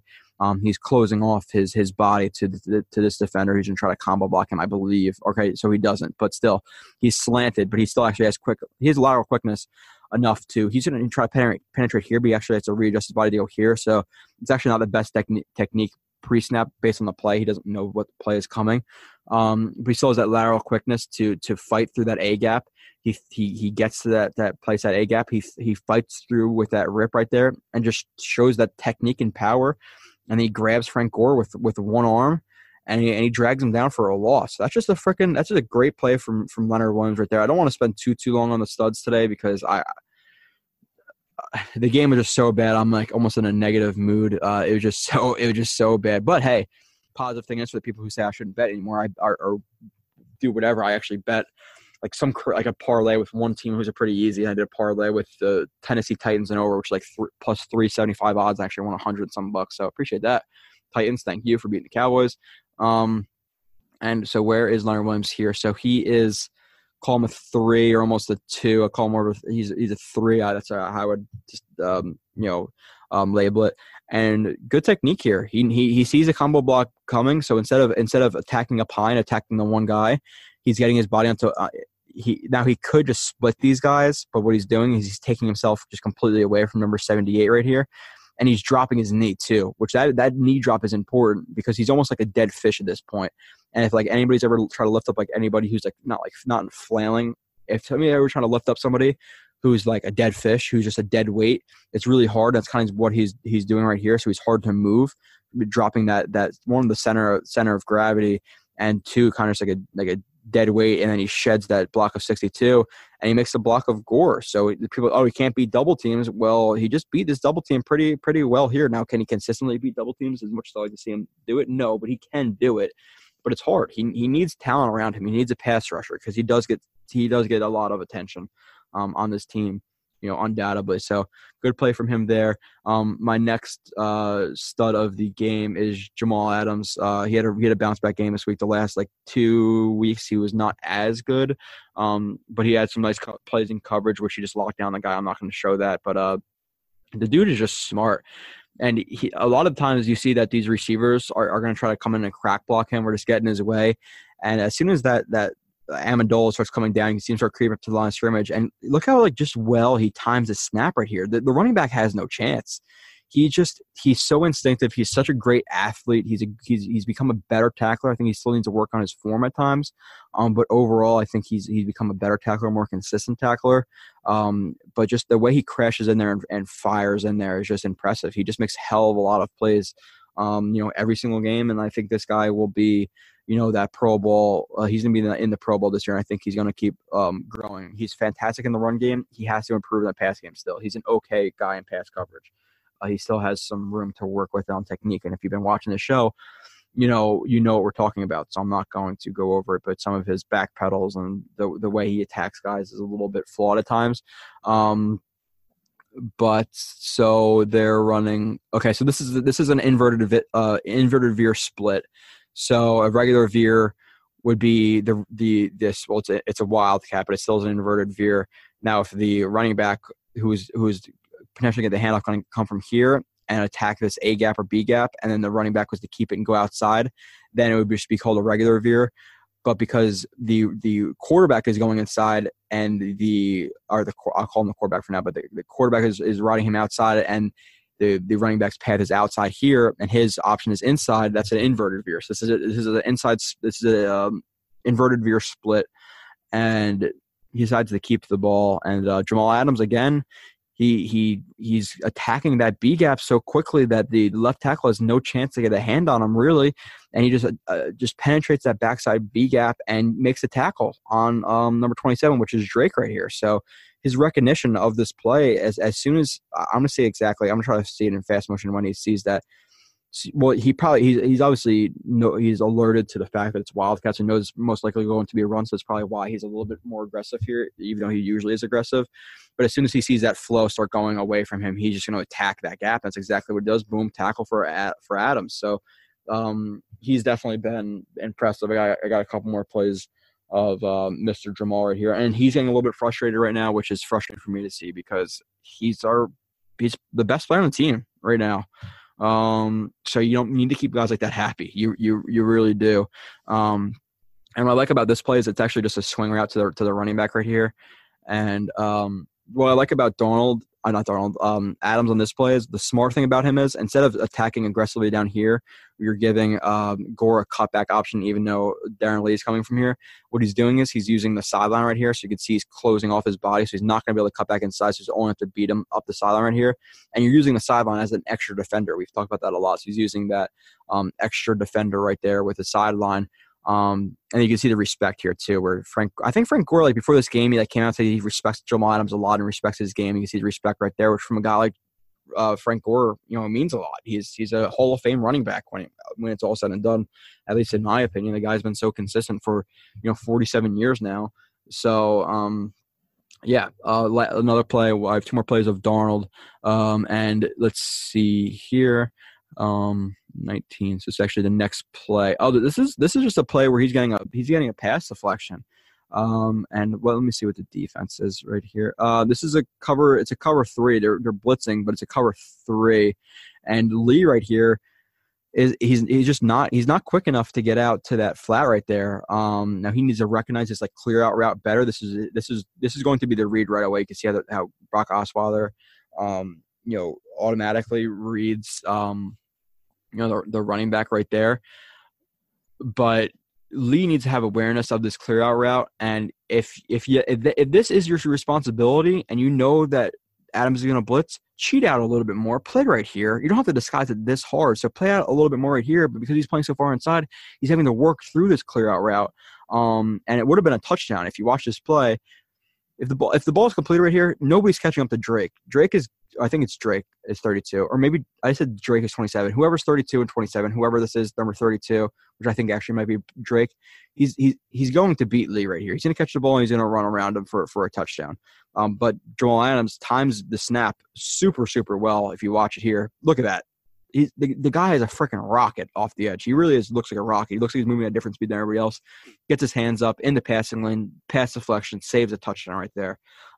So he definitely balled out this game. One more play of Jamal Adams. Let's see. This is Jamal Adams and Avery Williamson actually to make a combo. I just got a combo tackle, so they both done in the tackle here. And again, it's Jamal Adams firing from the backside. He's tying up the snap really, really well. It's like the same plays before. They were running like that inside zone with that blocker trying to just get in Jamal Adams' way. And Jamal Adams just fires inside again, and he makes a tackle. And Avery Williamson right here also penetrates and makes the tackle. Right, you see him from right here. He just finds the ball carrier and makes a tackle. So he had a good game. My number one stud of the game is Jordan Jenkins.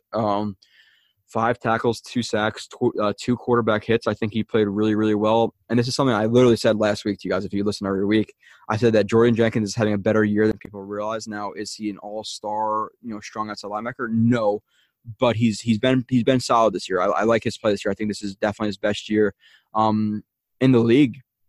And this is so he pulls this club.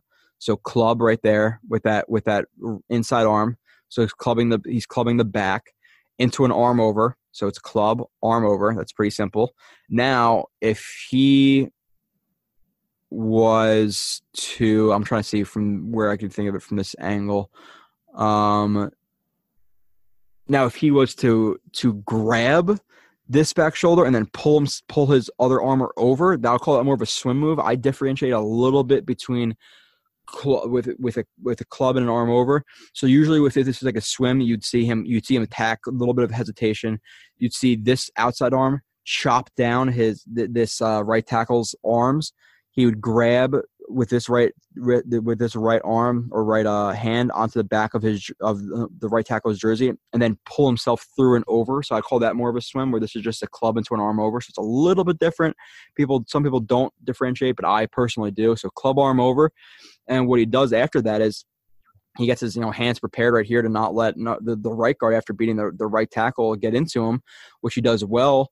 And then he almost throws like another one of those, like, it's not a club, but it's almost like a chop right there. You see with that, if you look like really subtly, if you see Jordan Jenkins' outside arm, he chops that arm down, he chops with Jordan Jenkins' left arm chops the right guard's right arm. You see it right there, how it goes down right there, which frees up his body to allow that rip to come through. He rips through, and then nice bend. He has some nice bend. Look, he's almost like he's nice bend to him right there. He's not standing straight up. Nice power to fight through. So he throws a club arm over into a chop rip, into a bend, into power, into a sack. So that was a nice freaking play from Jordan Jenkins. That's an A+ play right there. Technique, power, bend, really, really nice play. I like to see that. Good pass rushing is something the Jets need, and that was good. This one I labeled as a swipe rip. Let's see it here. He is on the he's right here. He's like the 7, call him a 7 technique, and again, it's almost a swipe. It's not even really a swipe. All he's really doing is grabbing the hands. He's playing patty cake right here. So he's allowing that rip to come through, and as soon as his hips get even, you see his hips are even right there, which is when you want to throw that rip. If you throw the rip too early, you get tied up. But his hips are even, so with that double hands right there, he's keeping the right tackle off of his body, which allows his body to be free. Obviously, if your hands on, it's gonna be harder to move around. So he keeps his body clean right here, and as soon as he's even, he rips and he gets another sack on Brock Osweiler. So hell of a play by Jordan Jenkins right there again, keeping himself clean, throwing a rip. So I liked his game. This game for sure, getting 2 sacks, and perfect timing after a week I said that he played better than people realize, or he's been playing better than people realize. Next segment or whatever is bad from the offense. Just let's see. Paul, I'm gonna key up this play really quick. So I talk about it. It'll be up. I said before, I think Jermaine Kearse had a bad game. This game where he looked lackluster. He had 2 or 3 drops. He, like last week, he didn't attack the ball. I believe. Let me see. What is this? Okay. Oh, well, no. This is so they're just running another slant flat, or not even a slant flat. It's just a flat 7. Yeah, it's a flat 7. This is a 7 route. So back in the days when they didn't have a lot of routes, that's why they call them like 1, 2, 3, 4, 5, 6, 7, 8, 9.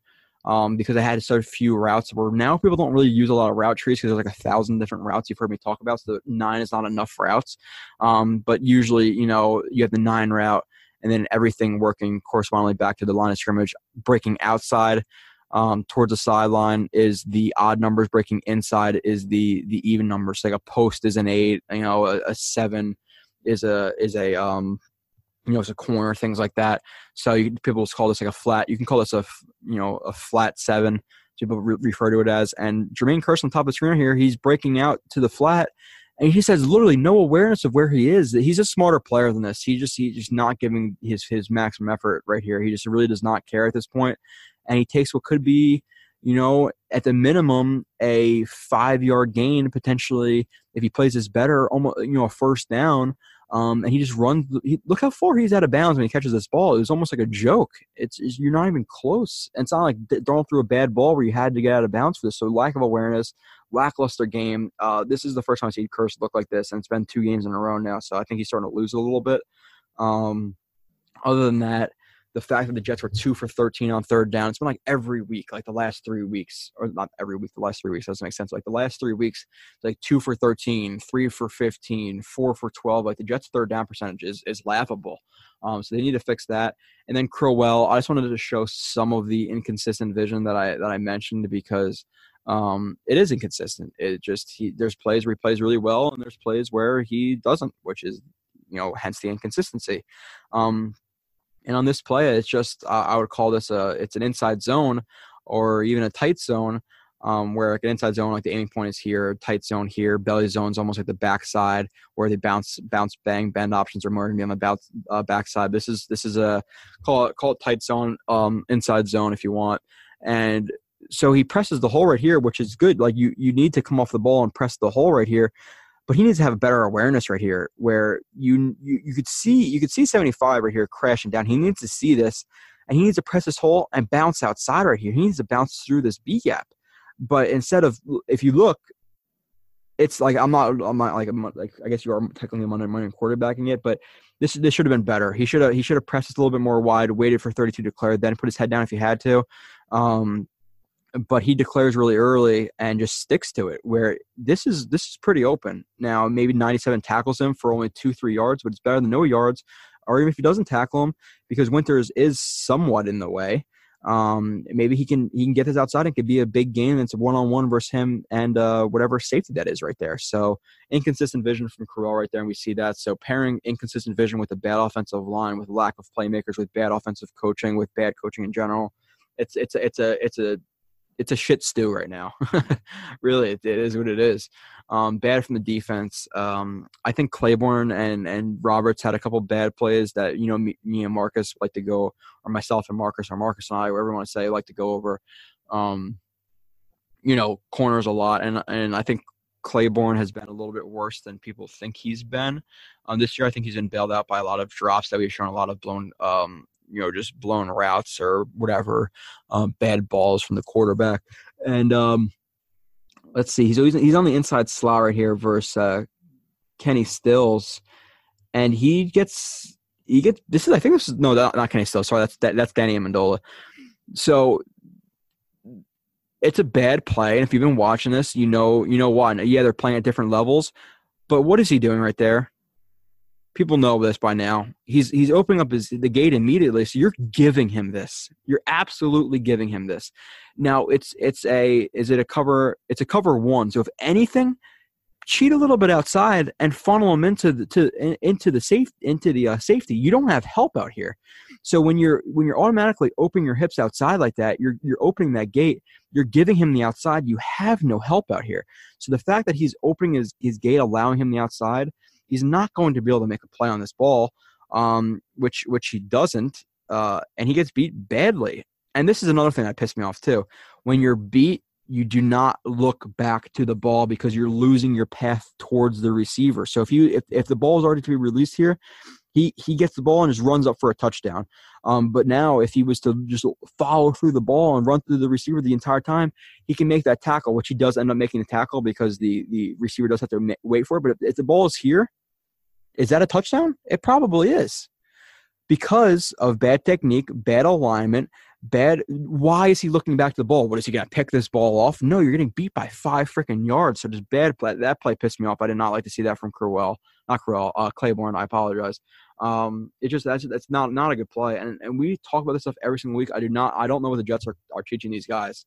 It helps having an 11-year NFL veteran to back me on these things, because maybe if it was me, I feel like a little bit foolish, but he's a coach and he agrees. And let's see, I said bad technique here. Oh, so okay. So this isn't terrible off the snap. Now, I think his feet are a little bit narrow, and I don't like this. We've talked about this before. Now you can have a false step either inside or outside to just eliminate that hop or that spread, because the body just has a tendency to spread. So you want to see a false step, but he spreads. So right there, he's automatically he's on his heels, which is not good for your balance and being able to stand up against receivers and get create force into them. So he plays it okay. They're pretty close. I like the breakdown's okay. The problem here is it's not even necessarily looking back for the ball, which maybe I would like to see him get a little bit tighter. So like here, get on him, then like get on him still, then look. But the biggest issue here is, unless you are 1,000% certain you're going to get a pass deflection or a interception, you want to see his right arm right here on Kenny Stills' waist or shoulder, and then you want to see him go up with that inside arm to deflect that ball. Why do I say that? I say that because watch exactly what happens here. He goes up with that outside arm. Now he has no point of contact, which no point of contact leads to yak, which leads to another 10, 15 yards. Now, if he was to get beat right here, but his hand was here and he misses with that, if he stabs through right there, stabs right through that ball, yeah, maybe Stills doesn't make the catch, but then guess what? His one arm is in position to make a tackle. His other arm's around him to make a position to tackle because he stabbed through it there. Instead of if you're watching the film, you want to stab through instead of swiping, because when you're swiping, you're taking your momentum down and you only have that one hand. But when you stab through, you're automatically coming through to tackle him. And he doesn't do either of those things, or even just initially, he needs to go up with that inside arm right there. So he lets up another 2, 7, 12, 13 yards right there because of bad technique. And these are things you don't have to notice, but these are things we were here to break down for you. Now, Roberts, another guy he's been, okay. He's been decent. I think he's a good 5th or 6th guy. I don't think he should be the 4th guy. Now, do I think he, like I said, be a guy on the roster if we got a couple of better corners? Yeah, I do. I would also like to see Rashad Robinson more, but I don't know why it's not happening. But so they're in a tight twin set, and they're almost like stacked. And what happens here with Roberts? He opens his hips right away. He cannot defend anything right here. He can't defend. If this is a hitch, he can't defend it. There's no way he can break back on that ball. If it's an out, you can't defend it. Unless you're a phenomenal athlete and you could flip your hips in one step and transition to a full sprint. But he's not. There's very few corners who could do that. Maybe a guy like a Patrick Peterson in his prime can do that. Revis in his prime couldn't even do that. And I'm not dogging on Revis. Revis was a technique and strength guy. He was fluid, but he was not Patrick Peterson fluid. Jalen Ramsey couldn't do it. Maybe Marcus Peters can do it. He's really super fluid. Casey Hayward maybe, but you have to be super fluid. So he's screwed himself here on a hitch. He's screwed himself right here on an out. And he's even if he was a break inside on a post or a dig, you're still giving it to him. You're not challenging him at all right here. And another thing is, what is he doing the entire time? Even if he was just playing him off man, what you want to see is, you want to see 2 slight shuffles. We call them read steps. 2-3 slight steps backwards. Instead of a full back pedal, we call those read steps, because with those steps, you're reading the quarterback, you're reading the play. So now, if he was to take those read steps, he saw the quarterback was taking a 1 or 3-step drop. So if he's like 1, ball came up, or 1, 2, 3, it's going to be a short route. You have to watch for double moves, but for the most case, you want to do those read steps. So, okay, now I'm going to drive if I'm playing off. But what does he do? His eyes are on the receiver at first, which are already taking away the effectiveness of because those read steps are what's effective of playing off. So you're taking away the effectiveness of those read steps. And then after the ball snap, now he starts reading the quarterback. You're not playing zone. Why are you reading the quarterback? So he's screwing himself right there as well. Amendola, gets behind him, and because he's playing with that poor technique and reading the quarterback, guess what? Now Amendola is in his blind spot. He has absolutely no idea where he is because he's reading the quarterback. Now, if he was to just get beat outside, you want to see a quick head whip and get around, but he's in that dead zone for a good second or second and a half. And because of that, Roberts is not sure where he is, and he thinks he's going to run an out. He's going to run an out route, so he breaks down because he's assuming, because he's taking away one of those senses. Now you're having to guess. He guesses wrong, and Amendola should have beat him for a massive completion, but Brock Osweiler sucks.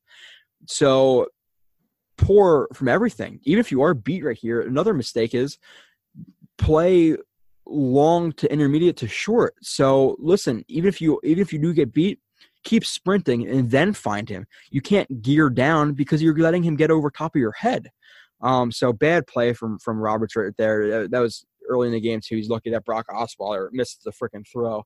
Moving on from the defense and from the offense, Enunwa it was good to see him back. 3 receptions for 40 yards, and that one play, the play I'm going to bring up, there's really no explanation to it other than the guy is a receiver, and when he gets the ball, he's legitimately he's a running back. He can run through so many tackles, and they need to do more of this. Now, in the beginning of the season, they're doing too much of this, but I only saw one or two of these plays to Enunwa, and maybe they're trying to limit his health a little bit because he does have a little ankle sprain, and there was some reports of him, wincing a little bit before the game, but still, I would see a little bit more. If you're going to play, you got to play, and it's just a smoke screen. He comes in motion, it's a smoke screen, and he, good. He has 2 hands on the ball, which is good because sometimes he does carry that ball. It looks like he might be even a little bit more loose right there. It looks like almost a tip of the ball. He carries the ball. He can work on how he carries the ball. That's for sure. That's just nitpicky, but this is what I do. This is why you guys like the show. So he breaks one tackle, keeps running, breaks another tackle, breaks another. Well, and then he breaks two tackles, and then he drags Minkah Fitzpatrick for, I think it was like almost like 10 yards. So it's like 1, 2, 3, and he goes down like 2 yards after that. It cut off a little bit early here, but the dude's a monster. So it was good to see him back. Good from the offense. I thought Robbie Anderson was okay. 4 receptions for 32 yards. Good to see him back. Elijah McGuire, I thought he needed to play more. I don't know. He looked better than Crowell this game. And what did the Jets coaching staff decide to do? They decided to run Crowell more than Elijah McGuire, who had 7 rushes for 30 yards, which is a 4.3 average, which is better than Crowell had like 3.7 or 3.8. But there's been many games this year where the Jets have had running backs under 50 yards, like 2 yards per carry. It's been so bad. So I didn't know why McGuire didn't get some more time. And I thought Herndon overall, 4 receptions for 62 yards. You got to give a thumbs up to him for being a 4th-round rookie. Doing what he's doing the last 3-4 weeks has been pretty impressive. So moving on to the defense, I've been talking for about an hour and 40 minutes by myself. I do need to drink water, unfortunately. Good from the defense. We'll move on to whatever else I have in store. McClendon, thought he played well, 2 tackles. Pennell had a couple of nice plays. I thought Buster Skrine, 6 tackles, 1 pass deflection. Do you notice how over these last couple of games now, Buster Skrine's been playing good these last 2 games. He's not going to keep on this pace because he is inconsistent. That's the key to being good is consistency, and he is inconsistent. But do you notice how much less we're seeing him than Perry Nickerson, where people were saying, yeah, Perry Nickerson, he needs to play. He's going to take Buster Skrine's job. And people were just assuming that a 5th-round guy can take Buster Skrine's job. Who, Buster Skrine, is he a good slot corner? No. Is he a decent slot corner? Maybe sometimes. But is he a below average starting slot corner? Yes. And is a below average starting slot corner better than a 5th-round rookie who could potentially be your 5th or 6th string corner, maybe not even a team in a couple of years? Yes. So should you automatically assume that a guy in the 5th round is going to come in and start over a guy who is a starter level player? Maybe not on a good team, but a starter level player? No, you should never assume that. And that's why I thought it was foolish for people to say that immediately, that Perry Nickerson was better and he's going to play better than Buster Skrine, because there are games where Buster Skrine doesn't get noticed a lot, which for corners, for the most part, minus picks and good tackles, you don't really want to see them. So he played well. You can tell that he's just much better than Perry Nickerson at this point. Brandon Copeland had a couple plays. Marcus May didn't get burned over top, so that was good. I thought Avery Williamson had a pretty good game this game for sure. I almost put him in my studs, but 11 tackles. He had 1 sack. I forget what the sack exactly was because we watched so many plays. I can't remember every single play. This is really nothing special about this. The Jets, they're sending 4. They're showing they might send 6, but they're dropping both of the outside linebackers into coverage, which looks like it might be a cover 3. It's a little bit weird. I think this is a little bit blown again, which happens with the Jets. But Avery Williamson, what they're doing, they call this sugaring the A gap. That's like the term because you have 2 linebackers in the A gaps. Now, on the opposite side, now if you have 2 defensive linemen, if there was a defensive lineman here, they call that a double mug defense.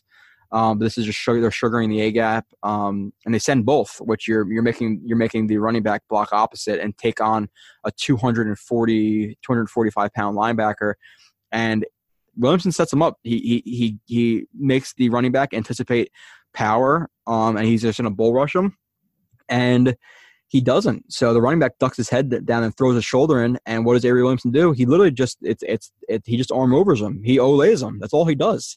So he makes him anticipate that power, olays him, and then he gets the sack on Brock Osweiler. So nice play from Avery Williamson right there. And then this one is this is why I like Avery Williamson a lot. The next one I'm going to show you, I just think he's a tough SOB.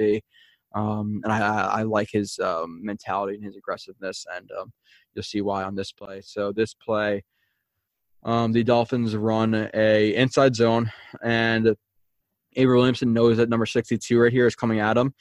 Avery Williamson does not try to stack him. He doesn't try to really do anything, but he takes the fight to him. I like this. Instead of trying to get all cute and fancy, what does he do? He ducks his head down. He delivers a jolt, and he gets off and makes a tackle on Gore. A lot of linebackers, you'd see him kind of, okay, like come up a little bit softer, try to get their hands on extension, stack, which he does do that. He does get that extension and stack, but there are times where he's just going to freaking lower his helmet into you, knock you on your ass a little bit, knock you back, and then make the tackle. That's exactly what he does. He's pushing a 300-pound lineman backwards and getting off his block immediately. That is a nice play. Do people talk about this play? No. Do I like to see this play? Hell yes. So A+ there from Avery Williamson. I love that strength, that aggressiveness, that mentality. I really do. Moving on from him, let's see, Henry. I have one play of Henry Anderson. I think this is the bull rush. I don't know if I even necessarily need to show this, but I'm going to because I'm solo. And it's it's all he's really doing is this is one of the good things I wrote in his scouting report of him when I not scouting report. I didn't scout him out of the draft. Well, I guess I scouted him out of free agency, but I watched like 4, 5, or 6 of his games, and I wrote a write up like I always do. So basically, for the people who didn't follow me in the offseason, and what you're getting a preview of is I'll watch. Depends on how much time I have. If it's a huge player, I'll watch all 16 games. If it's a lesser known player, guy the Jets just signed, I'll watch like 4 to 6 games, maybe 8 games.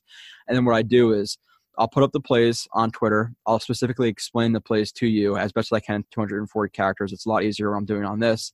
And then I'll write a whole thing of them, where they came from, what kind of defense they played in, how they fit, etc. And then I'll specifically list strengths, size, speed, whatever, and then weaknesses. And I'll do all that for you guys. And then what's most likely going to happen is I'll probably come on the show as well and then go over that review. So you're gonna be getting a lot of player reviews this season because listen, me and Marcus are about film. I'm about film. If it's just me solo, I'm about film. So I'm not going to come on here, February 2nd, 7th, 21st, March 6th. I'm not going to make up storylines and just talk a bunch of crap things about Darnold and Bowles and all the stuff that people want to hear about. I'll talk about it once or twice, but then we're going to dive into film because we are the TOJ Film Room. And one of the good things I wrote about him was the fact that he's 6'6" and he gets under guys' pads at times. And it's good because when you're so tall, it's easy for offensive linemen just based on their center of gravity to hold you and to get under your pads. But he gets low right here. You could see him get under the I don't know what his LaRoche, I think his name is, the offensive lineman. He gets under his pads, he gets under his armpits. He connects his lower body and his arms. He gets a nice bend in his arms, creates nice power. And this is why people say like, oh, bench. I've heard this from coaches. Bench press doesn't matter. What are you blocking guys from your back? No, but when you have to extend, what muscle is he using right there? If your friend is coming at you and you're holding him back with both arms out like this, or you're trying to extend him, what would help with that? Benching? Maybe. I don't know. That just seems weird. I don't know, but that's just my opinion. So he like benches him right here. And he just pushes him back into Osweiler, which makes him, scramble out of the pocket, and he eventually throws the ball away. But nice bull rush there, nice getting low, good technique from Anderson to get under the armpits, etc. Next, from the defense, the Jets gave up 3 yards per play, which is they balled out. 3 yards per play is really good, a really good game. They held the Dolphins to 3 for 16 on first down, which again is damn impressive. That's a really, really good number. I think Atachu. I like Copeland. I like Atachu. Now, do I like them as starters? No. I think what's going to happen next year is you're going to see a new starting, or what I hope should happen next year is you're probably going to see now like I'm not saying they're Shane Ray type of guys who are backups, or like a Dante Fowler type of guy who's like a backup. Well, he was with the Jaguars. I don't know where he's exactly at with the Rams. Now, are these guys I want starting? But I think they're good. I think they're good backups. I don't think they're the best backups, but I think next year if you have Atachu and Copeland as backups, or maybe Martin, like one of those 3 guys, I think that's good. But I still think you need to start a good starting outside linebacker to play alongside Jenkins and alongside Adams and May and Leonard Williams, etc. But I thought he had a good game being Atachu this game, and this is just a long arm technique right here where it's pretty simple. Long arm. He's attacking the leverage a little bit with that hesitation inside. If you see a hesitation step inside right there, with a head fake, which gets the number 74 to throw his hands. And Itachi knows that he's going to throw his hands out there. And what's longer, one arm extended like that or two arms? So if you place that hand well, you're always going to win because unless which is why long arms for defensive ends, outside linebackers, any rushers, and offensive linemen is super, super important for this reason. Now, could Dylan Donahue do this? No, because he has short-ass arms. Now, if the same thing, vice versa for the offensive lineman, can the offensive lineman defend against this type of play if he had short arms? No, you really can't. So that's why arm length is massively, massively important. As soon as I see a defender with 32 below inch arms, I think that's about the number that I look at.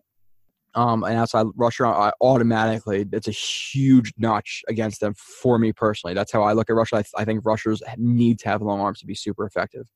Unless you're just a freak athlete, but look at a guy like Chandler Jones or Khalil Mack, or I think Von Miller doesn't have super long arms, but Von Miller is freaking, his get off is the best in the league, the best I've seen in a while. But yeah, nice form right there, nice bend, nice power exerter right there. You can see he's leaning his body into it. He's using him for support.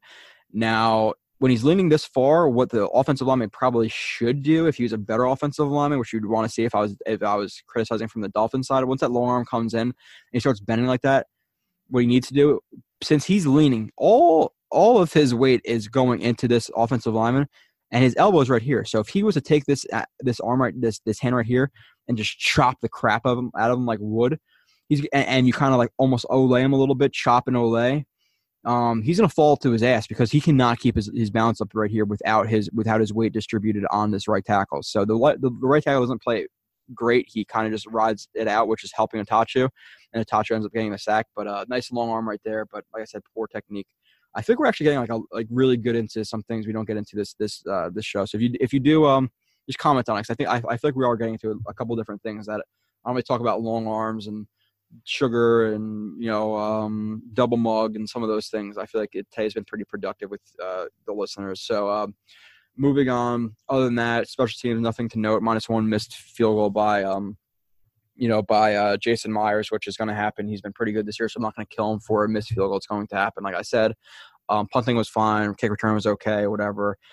Penalties 5 for 45. Now that's a little bit less than they've been getting, but like me and Marcus said, we want to see 2 or 3 or ideally none. That's very rare unless you're a Bill Belichick type team, which they even get penalties at times too, or a lot of teams do. So ideally 2 or 3. So 5 is a little bit too much. And I remember a couple of those penalties came at the worst time. The Jets were in field goal range once, and they got a penalty, knocked them back a little bit, and then put them at 3rd and 12 instead of 3rd and 7, just untimely penalties. But yeah, you always gotta mention the penalties. Moving on from that game, the Bills roster, looking at the Bills game, a couple more minutes, is you look at the roster, it's kind of it's the offense is just I went on a Buffalo Bills podcast. If you're interested in hearing me on there for whatever reason, if you are that big of a listener and you want to hear a little bit of some different views, some different talking points, if you type in a Rock Pile Report on the iTunes app, you can listen to a third. I was on there for 20 minutes with that, so you can listen to that interview. But they said Nathan Peterman is playing. That's what they told me. He has 1 touchdown, 7 interceptions this year. He's been god awful. The Bills quarterback situation, going from trading from AJ McCarron to trading him to getting Derek Anderson to him getting injured to Peterman starting, playing badly, then playing Allen, then benching him, then trading McCarron, then starting Anderson. It's they're a mess right now. So he has 1 touchdown, 7 interceptions in the last 69 drives. I don't know why specifically 69. That's probably, but it's in the Bills' last 69 drives, they have thrown more pick sixes in 3, with being 3, than touchdowns 2. So in 69 drives, they have 2 touchdowns, which is incredible. So their quarterback is bad. Running back situation, LaShawn McCoy, he's still good, but he's not LaShawn McCoy of a couple of years ago when he first got to Buffalo, or obviously it is super, super prime with the Eagles, where he's one of the best running backs in the league. He's not that anymore. This year, 85 rushes for 267 yards, which comes out to 3.1 yards per rush, which you can't just look at per yard, especially if you're watching the show, not to just look at, yards per rush, because there's a lot of things that factor into it. Who's stacking the box, or the offensive lineman taking care of their assignments, et cetera, et cetera. But from what I've watched from him, he doesn't look like the exact same guy. He's still good, but he's not great. They have Chris Ivory, who's older now. He is what he is. They run a fullback in Patrick DeMarco, who's whatever. The receivers are a bunch of jokes. Kelvin Benjamin is terrible. I think it was what the frick did that guy? I think the Monday Night Crew has been awful. I think they step on each other a lot, and they really they kind of rush to get points in, and they disagree a lot. It doesn't sound very good. But Booger McFarland said the one time, Kelvin Benjamin's like one Popeye's biscuit away from being a tight end, which is true. I just don't see the dedication. I don't see a good receiver there. He'll make a good catch or two every other game, but overall he's not a good receiver. Terrell Pryor. He's whatever. Zay Jones is a psychopath, and Andre Holmes is Andre Holmes. The receiver group does not scare me at all. Tight end group, Charles Clay, he was great with he was with Miami when he was in his prime. He's actually good, like versatile all around, type of guy. I've got a notification. Jets coach Cobbles told reporters that the rookie quarterback won't start versus Bills, but stopped short of completely ruling him out for week 10 or whatever. I don't care. So yeah, Charles Clay is a shell of himself. He gets injured a lot. Behind him is Jason Kroom. I'm not afraid of anything on that with that group. McCoy maybe, because he's still good, but other than that, Deion Dawkins, he's okay. Vlad Dukas is garbage. Russell Bodine is garbage. John Miller is garbage. Jordan Mills is okay, but their offensive line overall is a bad offensive line with no – sounds like us, seriously. I think we have a little bit better because we have guys like Enunwa and Robbie Anderson and Herndon, who's developing, and we have Darnold, who'll take over anybody on their team. I'll take Darnold over anybody on this team. Honestly, I do really don't lose faith in Darnold. That's what I'm saying. There'd be a little bit of doubt. You see a little bit of interceptions, but you have to understand what he's working with, what I show you every week, and the fact he's 21 years old. Do not give up faith in this kid. I think he's gonna be a good quarterback. I really do. I'm not just saying because I'm a Jets fan. When I saw Mark Sanchez, I go, shit, this is not gonna be good. But the offensive line is bad. Now, looking at the defense is good, man. The defense has always been good. The defensive end, Trent Murphy. Here, I can close this out. Let me just bring up there. So, gotta bring up the rest of my notes because there's a bunch of stuff. The defensive ends, Trent Murphy, Jerry Hughes, he's a good player. He's a little bit inconsistent. Shaq Lawson, they have some good DNs. Their defensive tackles, Kyle Williams, he's still playing at a pretty high level, not elite level, but he's still above average defensive tackle, and he's pretty old, but he's playing well. They have Star Lutulele, who came from the Panthers. I don't know. I'm thinking of Dante Poe, who got drafted by the Chiefs. But, yeah, he came from the Panthers. He's been okay so far. I heard a couple Bills fans saying they wanted to cut him, so apparently he hasn't been too great. Jordan Phillips is whatever. But it's a decent it's a decent front right there. And then you have guys like Tremaine Edmonds, who is super raw, but the fact that he's like 6'5", 6'6", I think he's 6'5", at a middle linebacker and like running like a 4.4, doing all the things he can.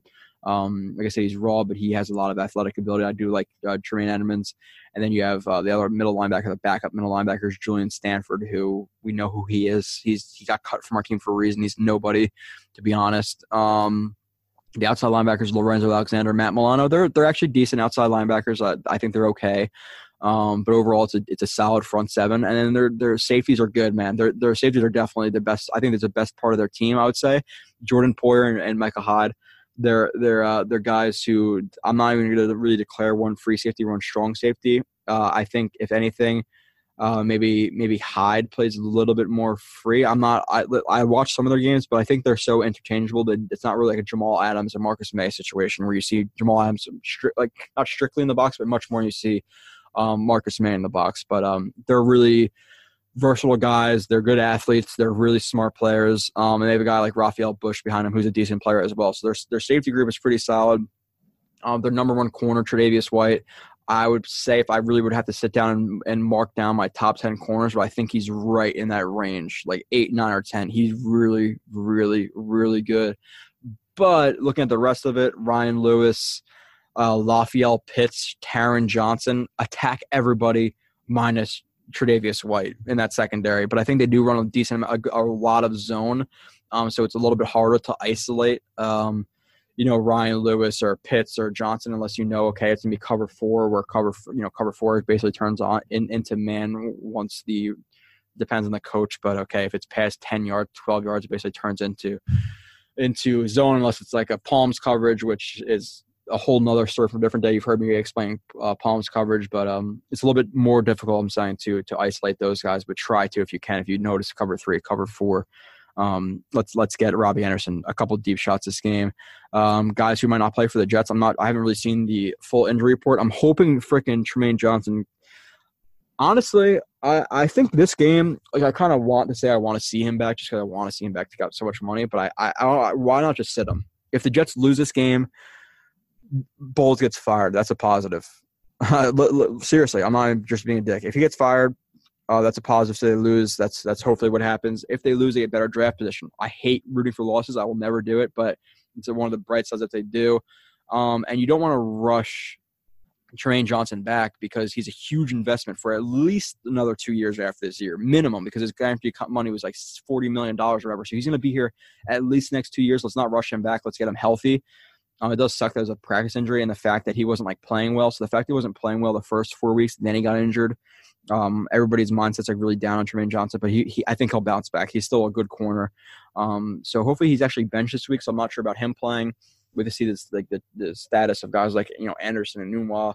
But I think for the most part, minus Darnold, the team is pretty much healthy for what to do this game. Create some freaking turnovers versus the quarterback who has more pick sixes, or the Bills who have more pick sixes than touchdowns in the last 69 drives. Create a turnover or two. Just haven't been getting a lot.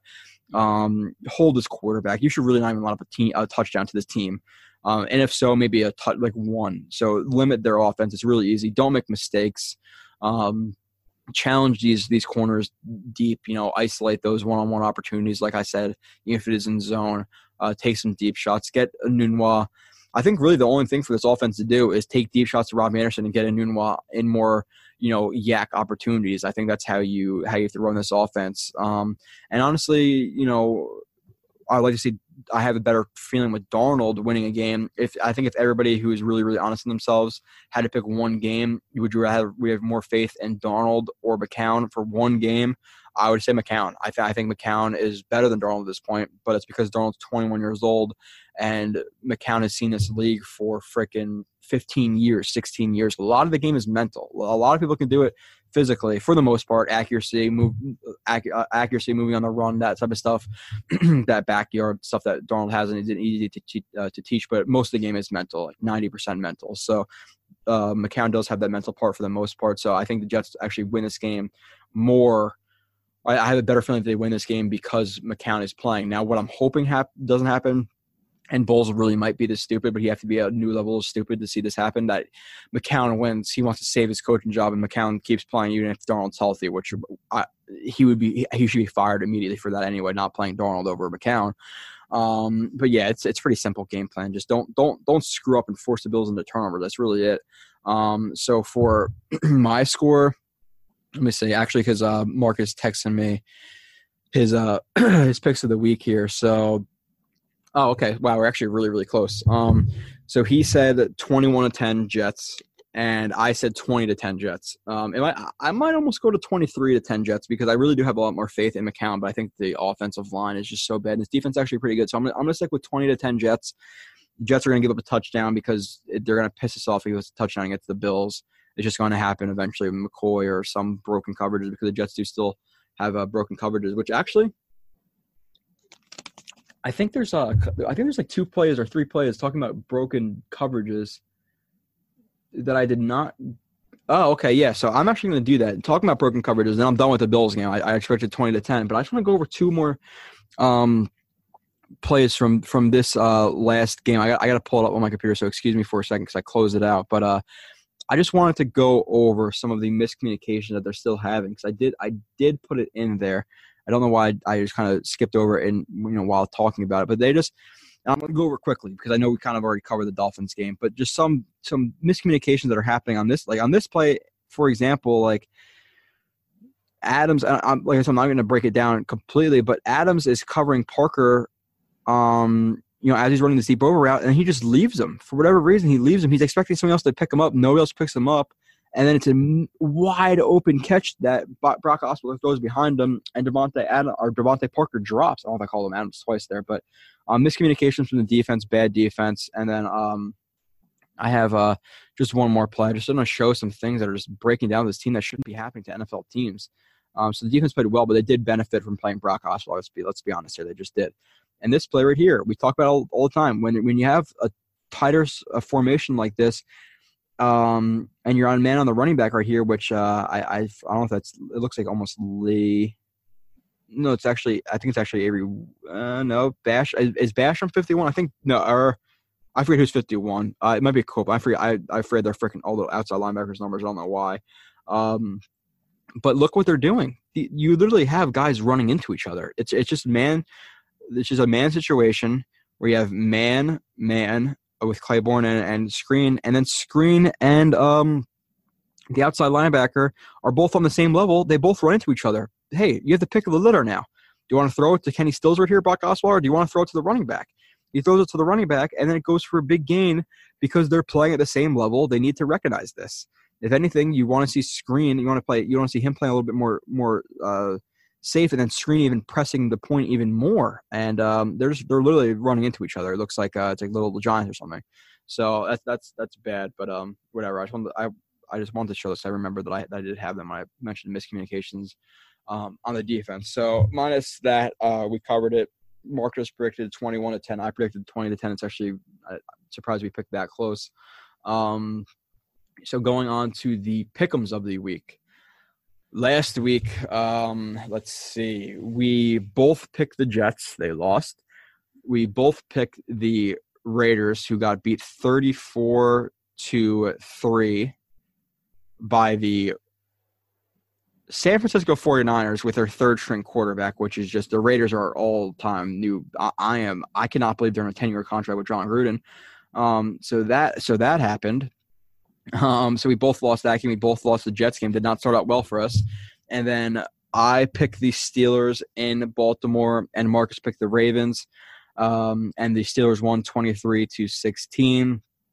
He picked the Chargers against the Seahawks in Seattle. I picked the Seahawks because I needed to just make up games on him. The Chargers won 25-17. I wanted to pick the freaking Saints in this game, but I picked the Rams because he picked the Saints, and the Saints won 45-35. Great game to watch in New Orleans right there.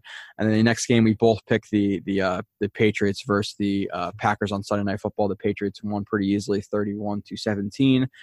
And then Monday Night Football, which thank you, football gods and football betting gods for that parlay. The Titans beat the Cowboys in Dallas 28-14, and I picked the Titans and Marcus picked the Cowboys. Now for this week, there's just shit games. I'm not gonna lie. That's pretty much what it is. But quickly going over this, I'm just gonna type in one of Marcus's picks, so it's actually easier for me to do next week when I'm doing the show. I got to see his picks again. So first game, we're both picking the Jets, like I said. The next game, the game tonight, it's awesome, an awesome freaking game. The 6-2 Panthers at the 5-2-1 Steelers. The Steelers started off like 1-2-1, and now they're on a hot streak. The Panthers are playing really, really good football. Marcus is picking the Panthers. I'm going to pick the Steelers. I feel like a lot of times when I watch this, one, I need to win. And two, when I watch Steelers in primetime, they play pretty well, I feel like. they're starting to get their groove a little bit back now. So I'm going to pick the Steelers there. If it was the Panthers at home, I'll pick the Panthers. The next game is the Sunday at 1 o'clock, the 3-5 Jaguars at the 3-5 Colts. Marcus is picking the Jaguars, and I'm just going to say the Jaguars are just going to keep on their freaking schneid right now.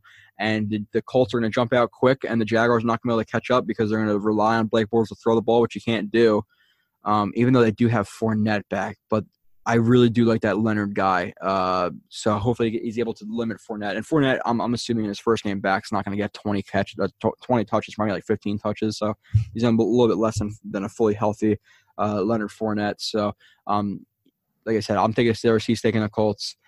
I'm taking the Steelers. He's taking the Panthers. I'm taking the Colts. He's taking the Jags. The next game that we have up is Sunday night. the 3-5 Cowboys at the 4-4 Eagles. We're both taking the Eagles here. I don't think it's smart to take against the Eagles or pick against the Eagles. One, for multiple reasons. The Cowboys are not a great team. The Eagles are starting to look a little bit better.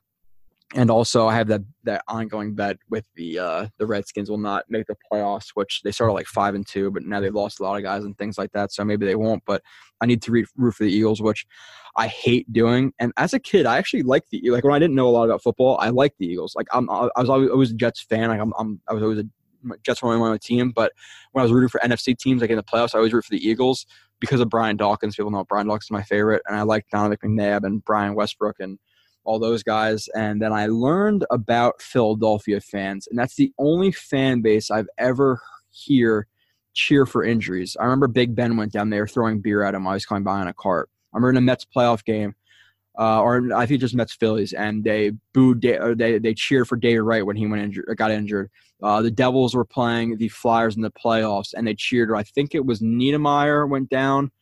Maybe it was Ravolsky. They went down, and they were cheering. Like they're a freaking shitty fan base. They're such nasty people. They really are. I understand being passionate, and then they're just being assholes. They're assholes. So, but I have to root for them this year, unfortunately. With saying that, and then the last game of the week is this would be the best game of the week. Monday Night Football, the 1-7 Giants at the 2-7 49ers. Man, like this is why you say you can't read too much in the schedule, because who would have predicted the Niners being 2-7 with Garoppolo and ending out the year 5-0 last year, whatever it was, and the Giants. I thought they'd have a little bit better of a record this year, but we're both picking the Giants this year because I think they do have some talent with Odell and obviously with Barkley. I think they do end up being the 49ers. So recapping. Both taking the Jets. I'm taking the Steelers. He's taking the Panthers. He's taking the Jags. I'm taking the Colts. Both taking the Eagles. Both taking the Giants. I didn't even say the records from last week. We both went 3-4, by the way, last week. I read over those games and bringing my record to 31, 28-1, and Marcus to 38, 21-1. So I need to at least pick up 2 games a week now. So I'm hoping if you're a fan of the show and you like competition, or maybe you just like me more than Marcus, maybe you don't like me, maybe you like Marcus more, maybe you're rooting for me to lose. But if you do like me, root for the Steelers and the Colts, please. It's just Steelers and Colts. Let's go.